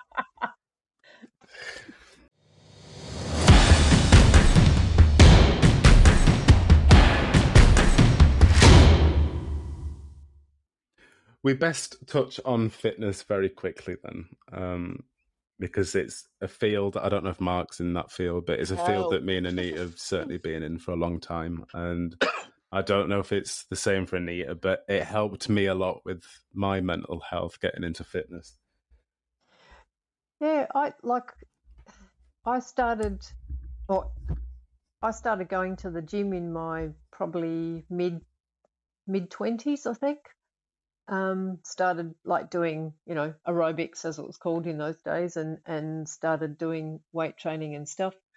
And it's just, I don't know, it's just been something I've done for my whole life, and for me personally, a lot of people say, "Oh, I haven't got time or the motivation or whatever," but for me personally, I've never seen exercising, going to the gym, any of that stuff as options in my day. Like having a shower and getting dressed is not an option, generally speaking, for most people. It's something that you kind of do every day, and eating and whatever.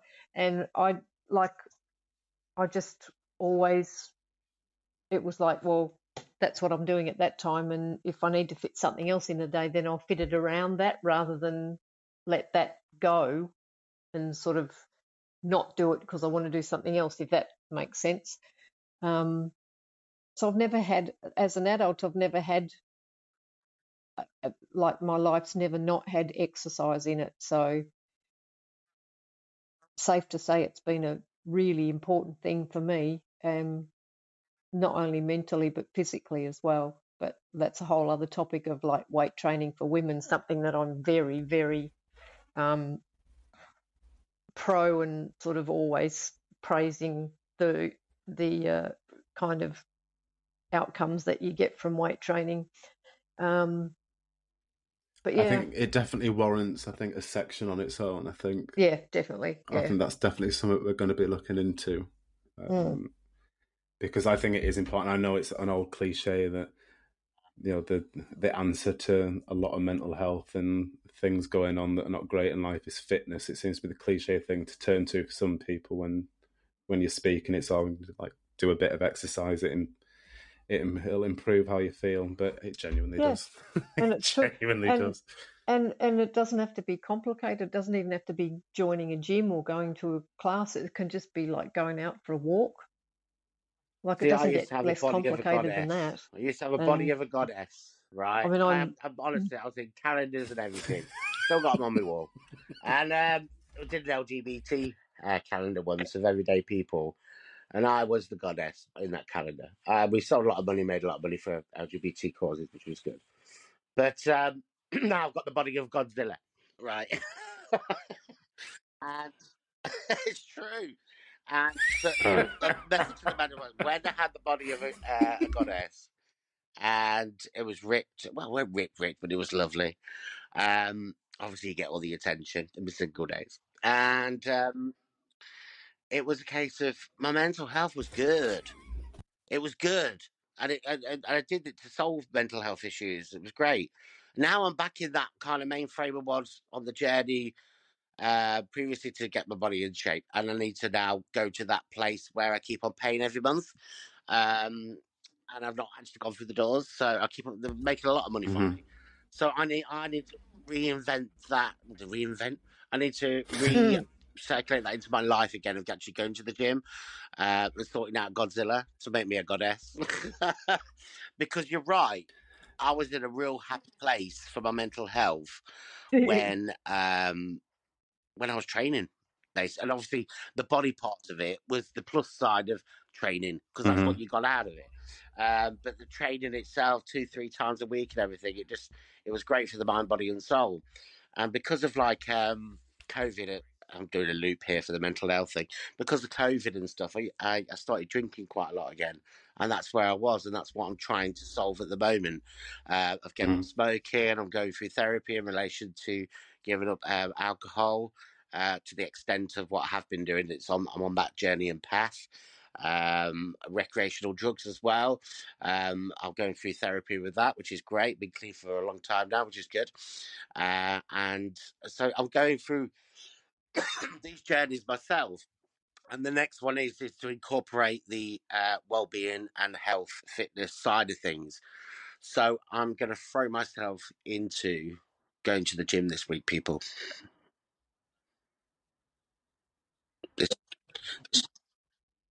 Yeah. Excellent. We can What do a about you? challenge together. What about you? What about you, Tiago? What's your kind of fitness story been?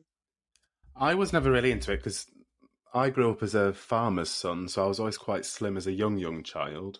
And then I think kind of when I got into secondary schools, when the bullying started for being gay, and I didn't actually even know what the hell it meant, to be fair. So it was just kind of like a confusing time. But that naturally progressed into comfort eating at home to kind of deal with that. And then same old story, you got bigger and bigger and bigger. I did try going to the gym then, but that was a case. I think it was at our local swimming pool, and mother kind of threw us in there. A personal trainer spoke to me for about 10 minutes, was like, here's a sheet, fill it out when you've done the exercise. So that didn't last very long, needless to say, because I didn't have a clue what I was doing. And then after that, I'd fallen. Nobody, no bugger. And then I think I was not far off 20 stone back then when I was at my biggest. And then I'd legitimately accidentally fallen into eating disorders. And the weight dropped off. And it wasn't until like our time period in life, Anita, when I'd met Charlotte with Zumba, that I started getting into fitness properly and started doing the Zumba. And then as that kind of, because I think we helped Charlotte out on the sides in her classes, and then we came and did things with you, like charity events.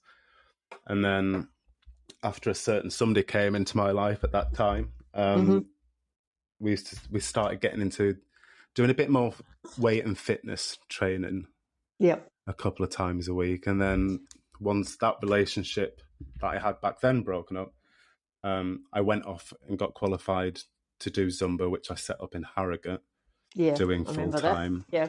Which it didn't go well. I wanted to do my own thing, which I said to you last week. It was there was a lot of restrictions to what I wanted to do with music-wise, choreography-wise. It just wasn't my thing. So I set up my own dance company in Harrogate, which went really well. And then I ended up doing that in a couple of gyms. We wiped the floor with all the other classes. So we did that pretty much full time. But then with that, because I was working a full-time job and then the classes on an evening, I had a couple of hours to kill in the meantime. So in between, I was doing the gym. So I'd lost all the weight without even realising. I toned up, had my little six-pack going. And then just life got in the way. I ended up working for a hospitality company that was more night-based. So my classes dwindled down quantity-wise, and then we moved to Newcastle. I set up, or tried to set up, fitness again in Newcastle. And then they scrapped the music license, and we had to use some generic like beats in the background. And I just thought, I can't teach like this. So I came out of fitness with the intention of setting up somewhere else, and then lo and fucking behold, we all got locked down because this thing came round. So then, I mean, fortunately, I'd left that hospitality job and I'd gone to do a sit down at home, work from home job. But in that, I'd not changed my eating habits. But my fitness habits had changed. So the weight started coming on a little bit. And then I had the hernia, which I've had for about fucking 3 decades. Made it difficult. And now I've had that sorted. I'm at the point where I'm battling mentally to get back into fitness again, because it was never something I thought about. Losing weight and getting toned, even when I wasn't something that I thought about. It genuinely did happen on its own without me thinking about it or giving it a side thought. So now I'm trying to get in that frame of mind, probably like Mark is, where I need to think about it and I need to put that effort in and get that motivation to go back into it. And it's not easy, is it? Because once you've kind of let something slide, as it were, for whatever your reasons, it's very hard to sort of pull it back again. And I always kind of think, once you stop doing something for a period of time, it can sometimes become nearly impossible to get it back again. Absolutely. I stopped running for whatever reasons. No, I stopped running when I came over here, when I moved to the UK in 2010. And although I'm probably fit enough to go for a half an hour run, I don't think my body would appreciate it anymore. It's like this is not fitness thing, but like as you kind of get older, a lot of people struggle with driving at night, and I certainly do.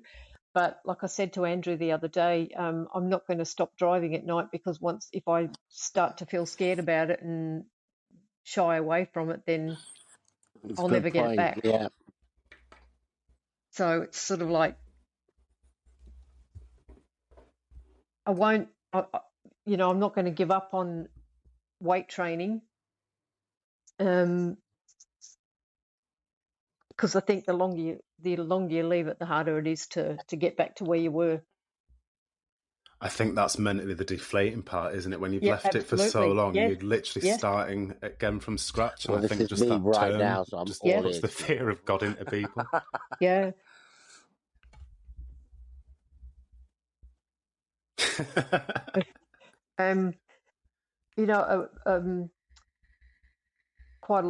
Quite a while ago, when I was still in Australia, I used to dance tango and teach it, and I absolutely loved it. I loved tango more than any other dance style. I taught salsa as well, but salsa's cool. I like it, but not as much as I love tango. Isn't it? And my dance partner and I at the time were actually oh my God, it's amazing. But we were actually, because he was from Chile, but we were actually talking about going to Buenos Aires just to dance. I think it's Telmo or Telmi or whatever. Anyway, this is the area of the tango area in Buenos Aires.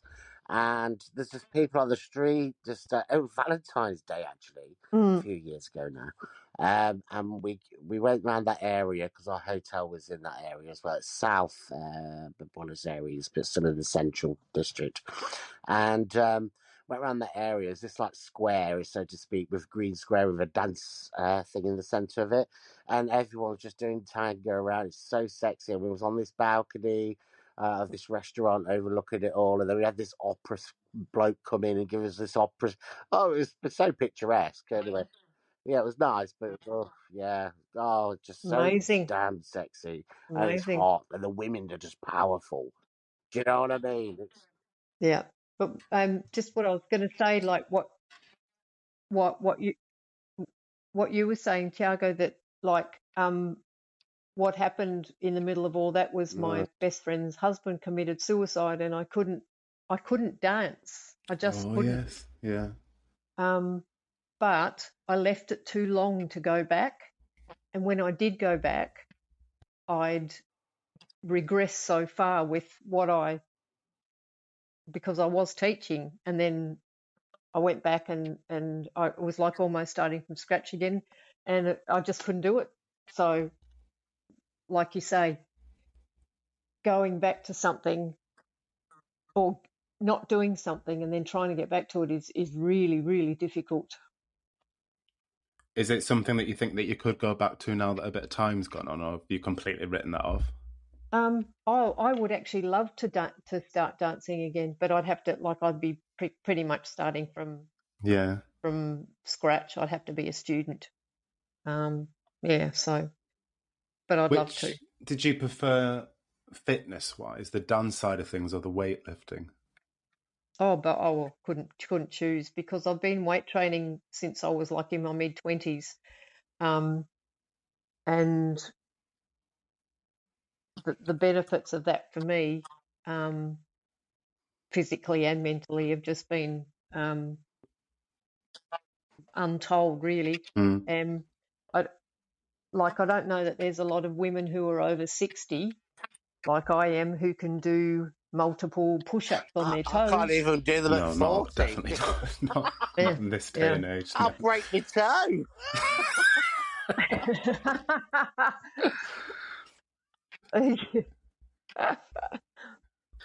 But I've always sort of preached very loudly about the benefits of weight training for women, like physical and mental. Yeah. But for me, being sort of aerobically fit is equally as important as being physically strong.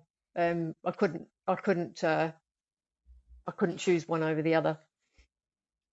It's interesting because when I moved back to Harrogate after I left you guys and started inquiring about teaching at one of the gyms, the manager, I think he must have been in his 50s maybe, the first thing he said, because I'd plonked a little bit of weight on then, was, all this equipment in here is absolutely pointless. And when I was training back in the day to be a personal trainer, you just needed 5 exercises. We didn't need all the weight machines. We didn't have all the equipment in the gym. I thought that's very interesting, because when you go into the gym now, you spend so much time putting plans together with how many reps you're going to do on that machine, and perhaps maybe you don't need it. And I'll never forget the manager at the time of that gym. I can't remember what they're called now, but it's the scales that measure everything, like your body fat, your muscle. Oh, the impedance ones, yeah. That's the one. Yep. And they had all of us instructors in, so all the people that were doing the personal training went on, some of the bodybuilding people went on, and then I went on, and my stats came out better than theirs just teaching dance for 5-6 nights a week. Yeah, and that's, for sure. I mean, I did a little bit of weights in between them classes, but it wasn't serious weights. It was maybe like half an hour doing a couple of reps. But well, over the entire course of lockdown, my friend who helped me with my weight loss and maintaining it and everything, he's also a PT. But basically, I just bought some TRX bands. Are they like rubber bands? Yes. And I trained every. No, you know, not like no. Resistant bands. That's the one I'm looking for. After the rubber shop. Mark's off to WH Smith's now to buy a bag of pound shop. Where's your rubber bands, love? But over lockdown, I trained every single day with the TRX bands and just using body weight for resistant and just doing push-ups. And although I didn't improve my strength, when I went back to the gym, I hadn't lost any strength at all. And I was really, really pleased with that. It's just more of a maintain thing rather than a... Well, you know, I didn't do a gigantic amount of training every day. I just did sort of whatever. I had a little routine that I'd figured out, but it was a total body thing. But I was really pleased that, you know, when I went back to the gym, I could still bench press the same as what I had before lockdown. So, yeah, I was happy with that. Did you do that off your own back, or did you fall into the home fitness trends that were going on? Because there was a hell of a lot of those, wasn't there? Like all of a sudden, everybody was doing the online classes. Celebrities were doing online classes. Yeah, it was just basically Joe Wicks. Oh, bloody Joe Wicks. Don't start me on Joe Wicks. I don't know where to start first. Anyway. I'd probably use him as a beanbag. It would be for a beanbag.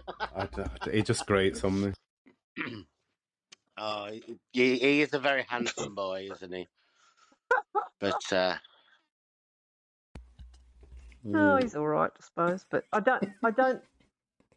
Some of what he preaches is a bit misguided, I think. But anyway, I'm loving this. That's another story. Of a personal trainer. To be fair, I think that's half the issue. I'm getting it. I can smell it. Oh, yeah, I like it.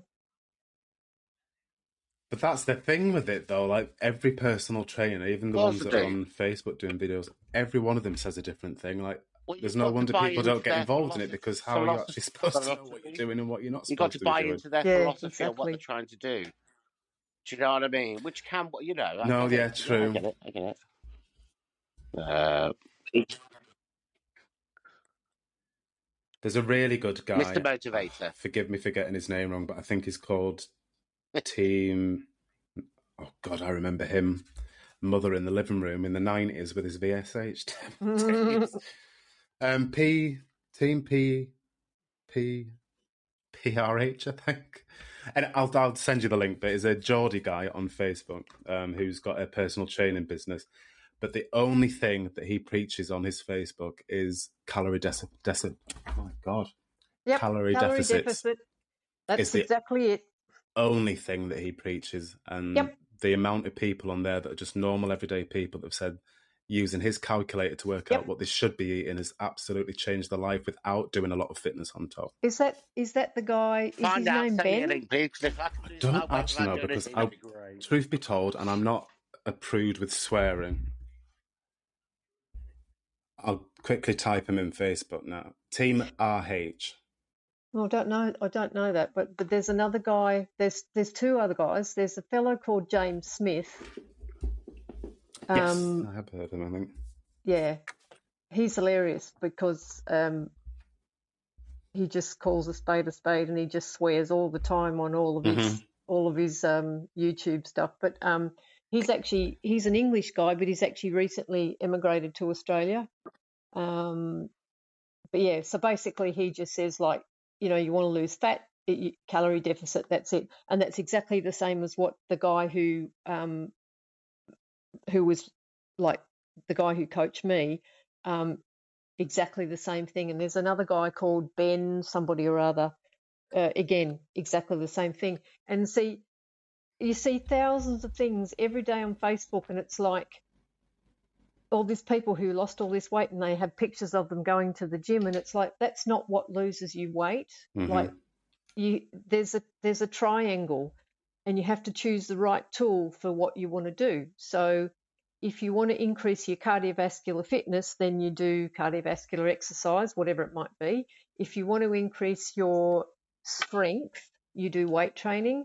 And if you want to lose body fat, you have a calorie deficit. And weight training does not lose body fat. You don't burn enough calories generally speaking, the average person doesn't burn enough calories for it to make a tiny dent in your fat if you're not in a calorie deficit. Like, the weight training is not the tool for weight loss. it's for strength. And if you want to lose fat, if you want to lose weight, then you need a calorie deficit. So there's a triangle. You have to decide what you want and choose the right tool. Which doesn't take long to work out, does it? Well, like calorie-wise, I mean, there's plenty of online calculators that you can. I mean, they'll probably give you a rough estimate, but it's easy to go to a personal trainer or a gym and say, right, work out these, what I should be on and what I shouldn't be in calorie-wise. Your maintenance, yeah.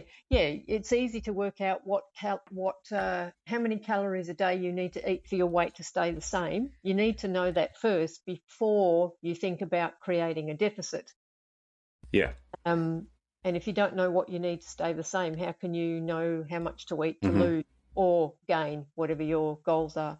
And yeah, the squats and stuff in the gym, that's not the tool for losing body fat. That's it.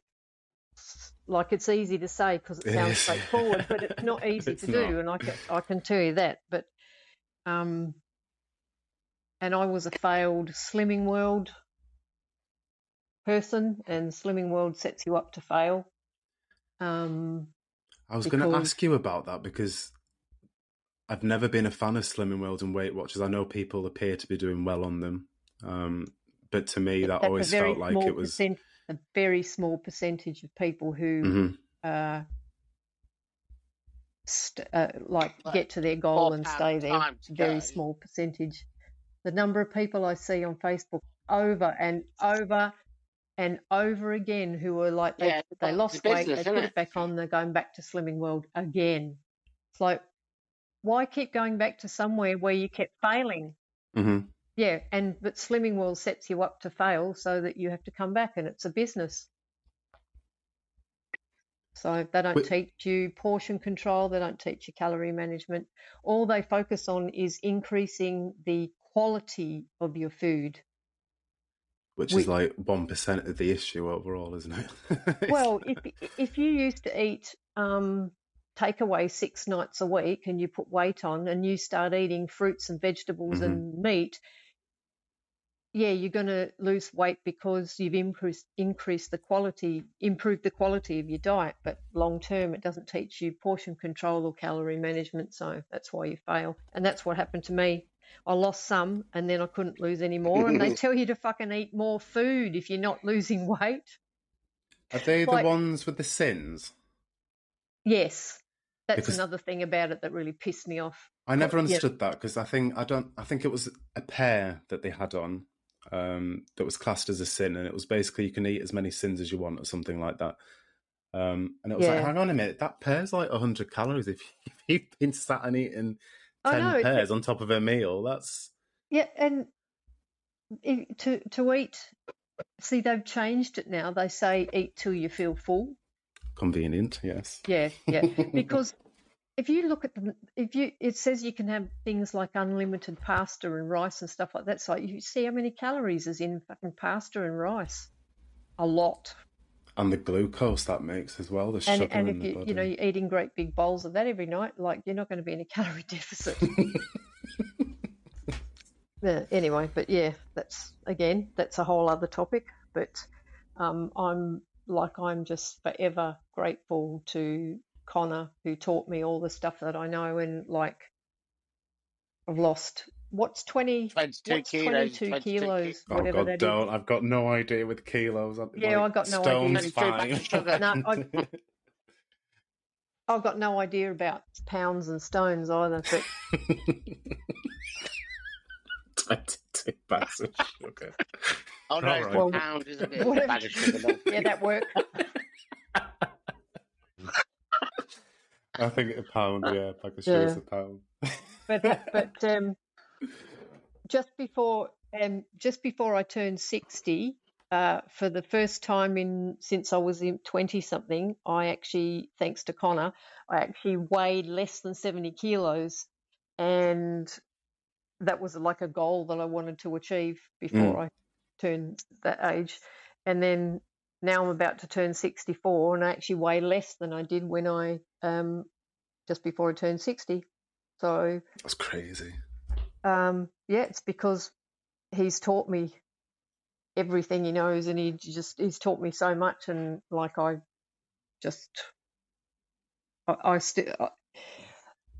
weigh what I did in my 20s, and so I think that also puts paid to the myth that once you're menopausal that it's inevitable then you put weight on. That's not true. So people disagree with that, but I'm the proof. So there you go. That's it. I think once you've had that experience and you can say that you've done it and done it that way, then people can say what they like. It's irrelevant. I think, like, I'm in a menopause group on Facebook, and people are saying all the time that, you know, they put weight on and they blame it on the estrogen, they blame this, blame that. It's just like, nah, and you can't break your metabolism like a lot of people think, but think, you know, as you get older, it's not your metabolism that slows down, it's you that slows down. If you choose to do that. So anyway, like, that's a whole other topic as well too, isn't it? We can definitely look into it. It's just one of them topics that it's got so many different doors to it that need properly looking into. And there's one definitely worth looking at. Again, I'll send you the link for it, because I was absolutely mouth on the floor watching it. But there was a woman, I think social media call her the glucose goddess. And she was chatting to Stephen Bartlett off Dragon's Den about her journey and research into how glucose affects the body and how to keep them levels down. Fascinating conversation about how calories were created by people to be measured. Like, I think, don't quote me on it, but from what I remember, she said that when they first created the term calorie, they'd put a food item in a box underwater and set it on fire, and whatever energy it produced while it was burning was the calories. I had no fucking idea that that's what they did to get a calorie number. Yeah, it's a measure. Yeah, well, it's a measure of energy, which makes sense now, because there's on the back of food there's calorie and there's the they could plug me in. Is it kilojoule? I want to say. I don't know if that's right. Calories and kilojoules are just. You can plug me in. I could be at my back. I didn't catch that, Mark. What did you say? Yeah. Burn a few calories off. Oh god! I think it was that easy. I'd take that. I'd take that. I'd take being satellite just for a few tits to be removed. Just a wee bit far. But no, it is interesting. It's calories is a funny one. It was somebody said not long ago somewhere that, say, if a stick of celery says that it's 80 calories on the packet, that's the calories roughly for that celery stick in that format. But once you've chewed it into a different consistency and you've digested it, the calories can actually go up, because it's not what's on it's not how it was on its form on the packet. Does that make sense? Not sure about that. Because it has something to do with everybody takes in different amounts of stuff from a piece of food. So you might take in more fat than I would, maybe, for example. So it changes the calorie count from its original form in the packet. How long does it take? Again, I'll have to find the link for that one, because it was a fascinating conversation with some calorie guy in. Well, I mean, you know, I inhale food at the minute, so I'm not sure taste is going to do it. Before we finish off, because it was supposed to be an hour and we've done an hour and 5 minutes, and we keep digressing. We've done 2 hours. That might come down when I snip bits out. But the thing that was doing the rounds on the internet in terms of fitness was the left on TikTok are now doing videos and commentaries saying that fitness and exercise, and people that do fitness and exercise and go to the gym, are actually displaying fat phobia rather than positivity. So I was wondering, in terms of celebrities and famous people that are bigger size. And again, I'm not slim at the minute. I've been a hell of a lot bigger as a kid, so it's not coming from a place of hatred. But is it a wise idea to be glamorizing overweightness?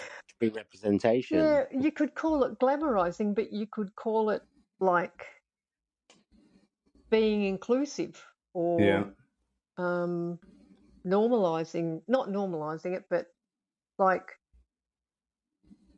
you perfectly deserve a place in the gym. Doesn't matter what your weight is. Absolutely. And this Ben guy that I mentioned previously, I can't remember his last name, but he puts a lot of stuff about fat phobia in gyms and stuff like that. And he said, you know, the number of people who've said to him that they can't get workout stuff to fit them because they're not skinny enough. Just stuff like that. That's just... Which is true, because if you go into most, I know especially, I probably can't even mention brands, there's a big sports brand. You sound like you're in the toilet now, Tiago. Every now and again here. And even their plus size t-shirt. I can hear you. Someone's having a vape. Yeah, someone's having a vape, and then you've just gone into a different room. You sound like you're a really long way away.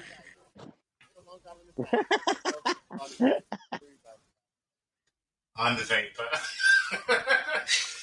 I think I pressed the mute button. What was I saying? Yeah, the sports brands that we use, their bigger sizes they're still small when you put them on. They're not. Yeah. They've not got a lot of movement in them. But I will say I have noticed a lot more bigger mannequins in shops now, which is quite nice, which is a good thing. Because I think there is probably a few exceptions medically where people can't help being big, for whatever reason that is, medical work. So, you know, then people do need catering for. But I think that's a common thing with gyms is bigger people not being feeling good enough or confident enough to go in them. I think that's probably the biggest hurdle of all, isn't it? Yeah, and that's because of the culture that's already there. True. Well, the weird thing is, the catch-22 is that people go to the gym to become slimmer, improve. To try and improve themselves, yeah. I mean, they should be applauded, not bloody. I mean, you imagine the balls that it takes to like, if you are a person who's carrying more weight than you want, but exactly. To actually get the guts to actually join a gym. I mean, I remember in there. Years ago, I was in a gym and I took a picture of somebody on a machine and posted it. This is years ago. Posted it on Facebook, a comment going, "Oh, the wildebeests are here." And then everyone, like, the backlash was like, "Oh," and I really thought about it. I was like, "Actually, no, that's really bad, Mark." And it made me think and stop. And I went, it's like, you know, that person's in the gym to do that, and I'm really cool. So I was that person previously, and it was just horrible thinking about it, you know? Oh, gosh, no, darling. I'm the wildebeest. But you're not anymore. Oh, gosh, no, darling. There you go. Comes around. Yeah, that's it. I know how you feel. Oh, what goes around comes around, eh?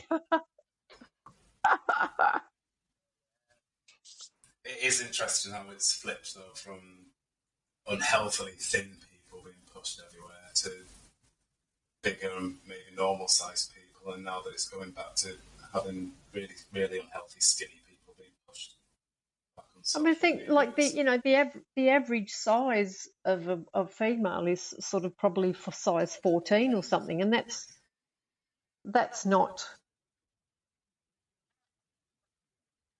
just an ordinary everyday size woman, you know. It's not, but that's viewed in some kind of gym circles or clothing circles or whatever you want, you know, as being overweight.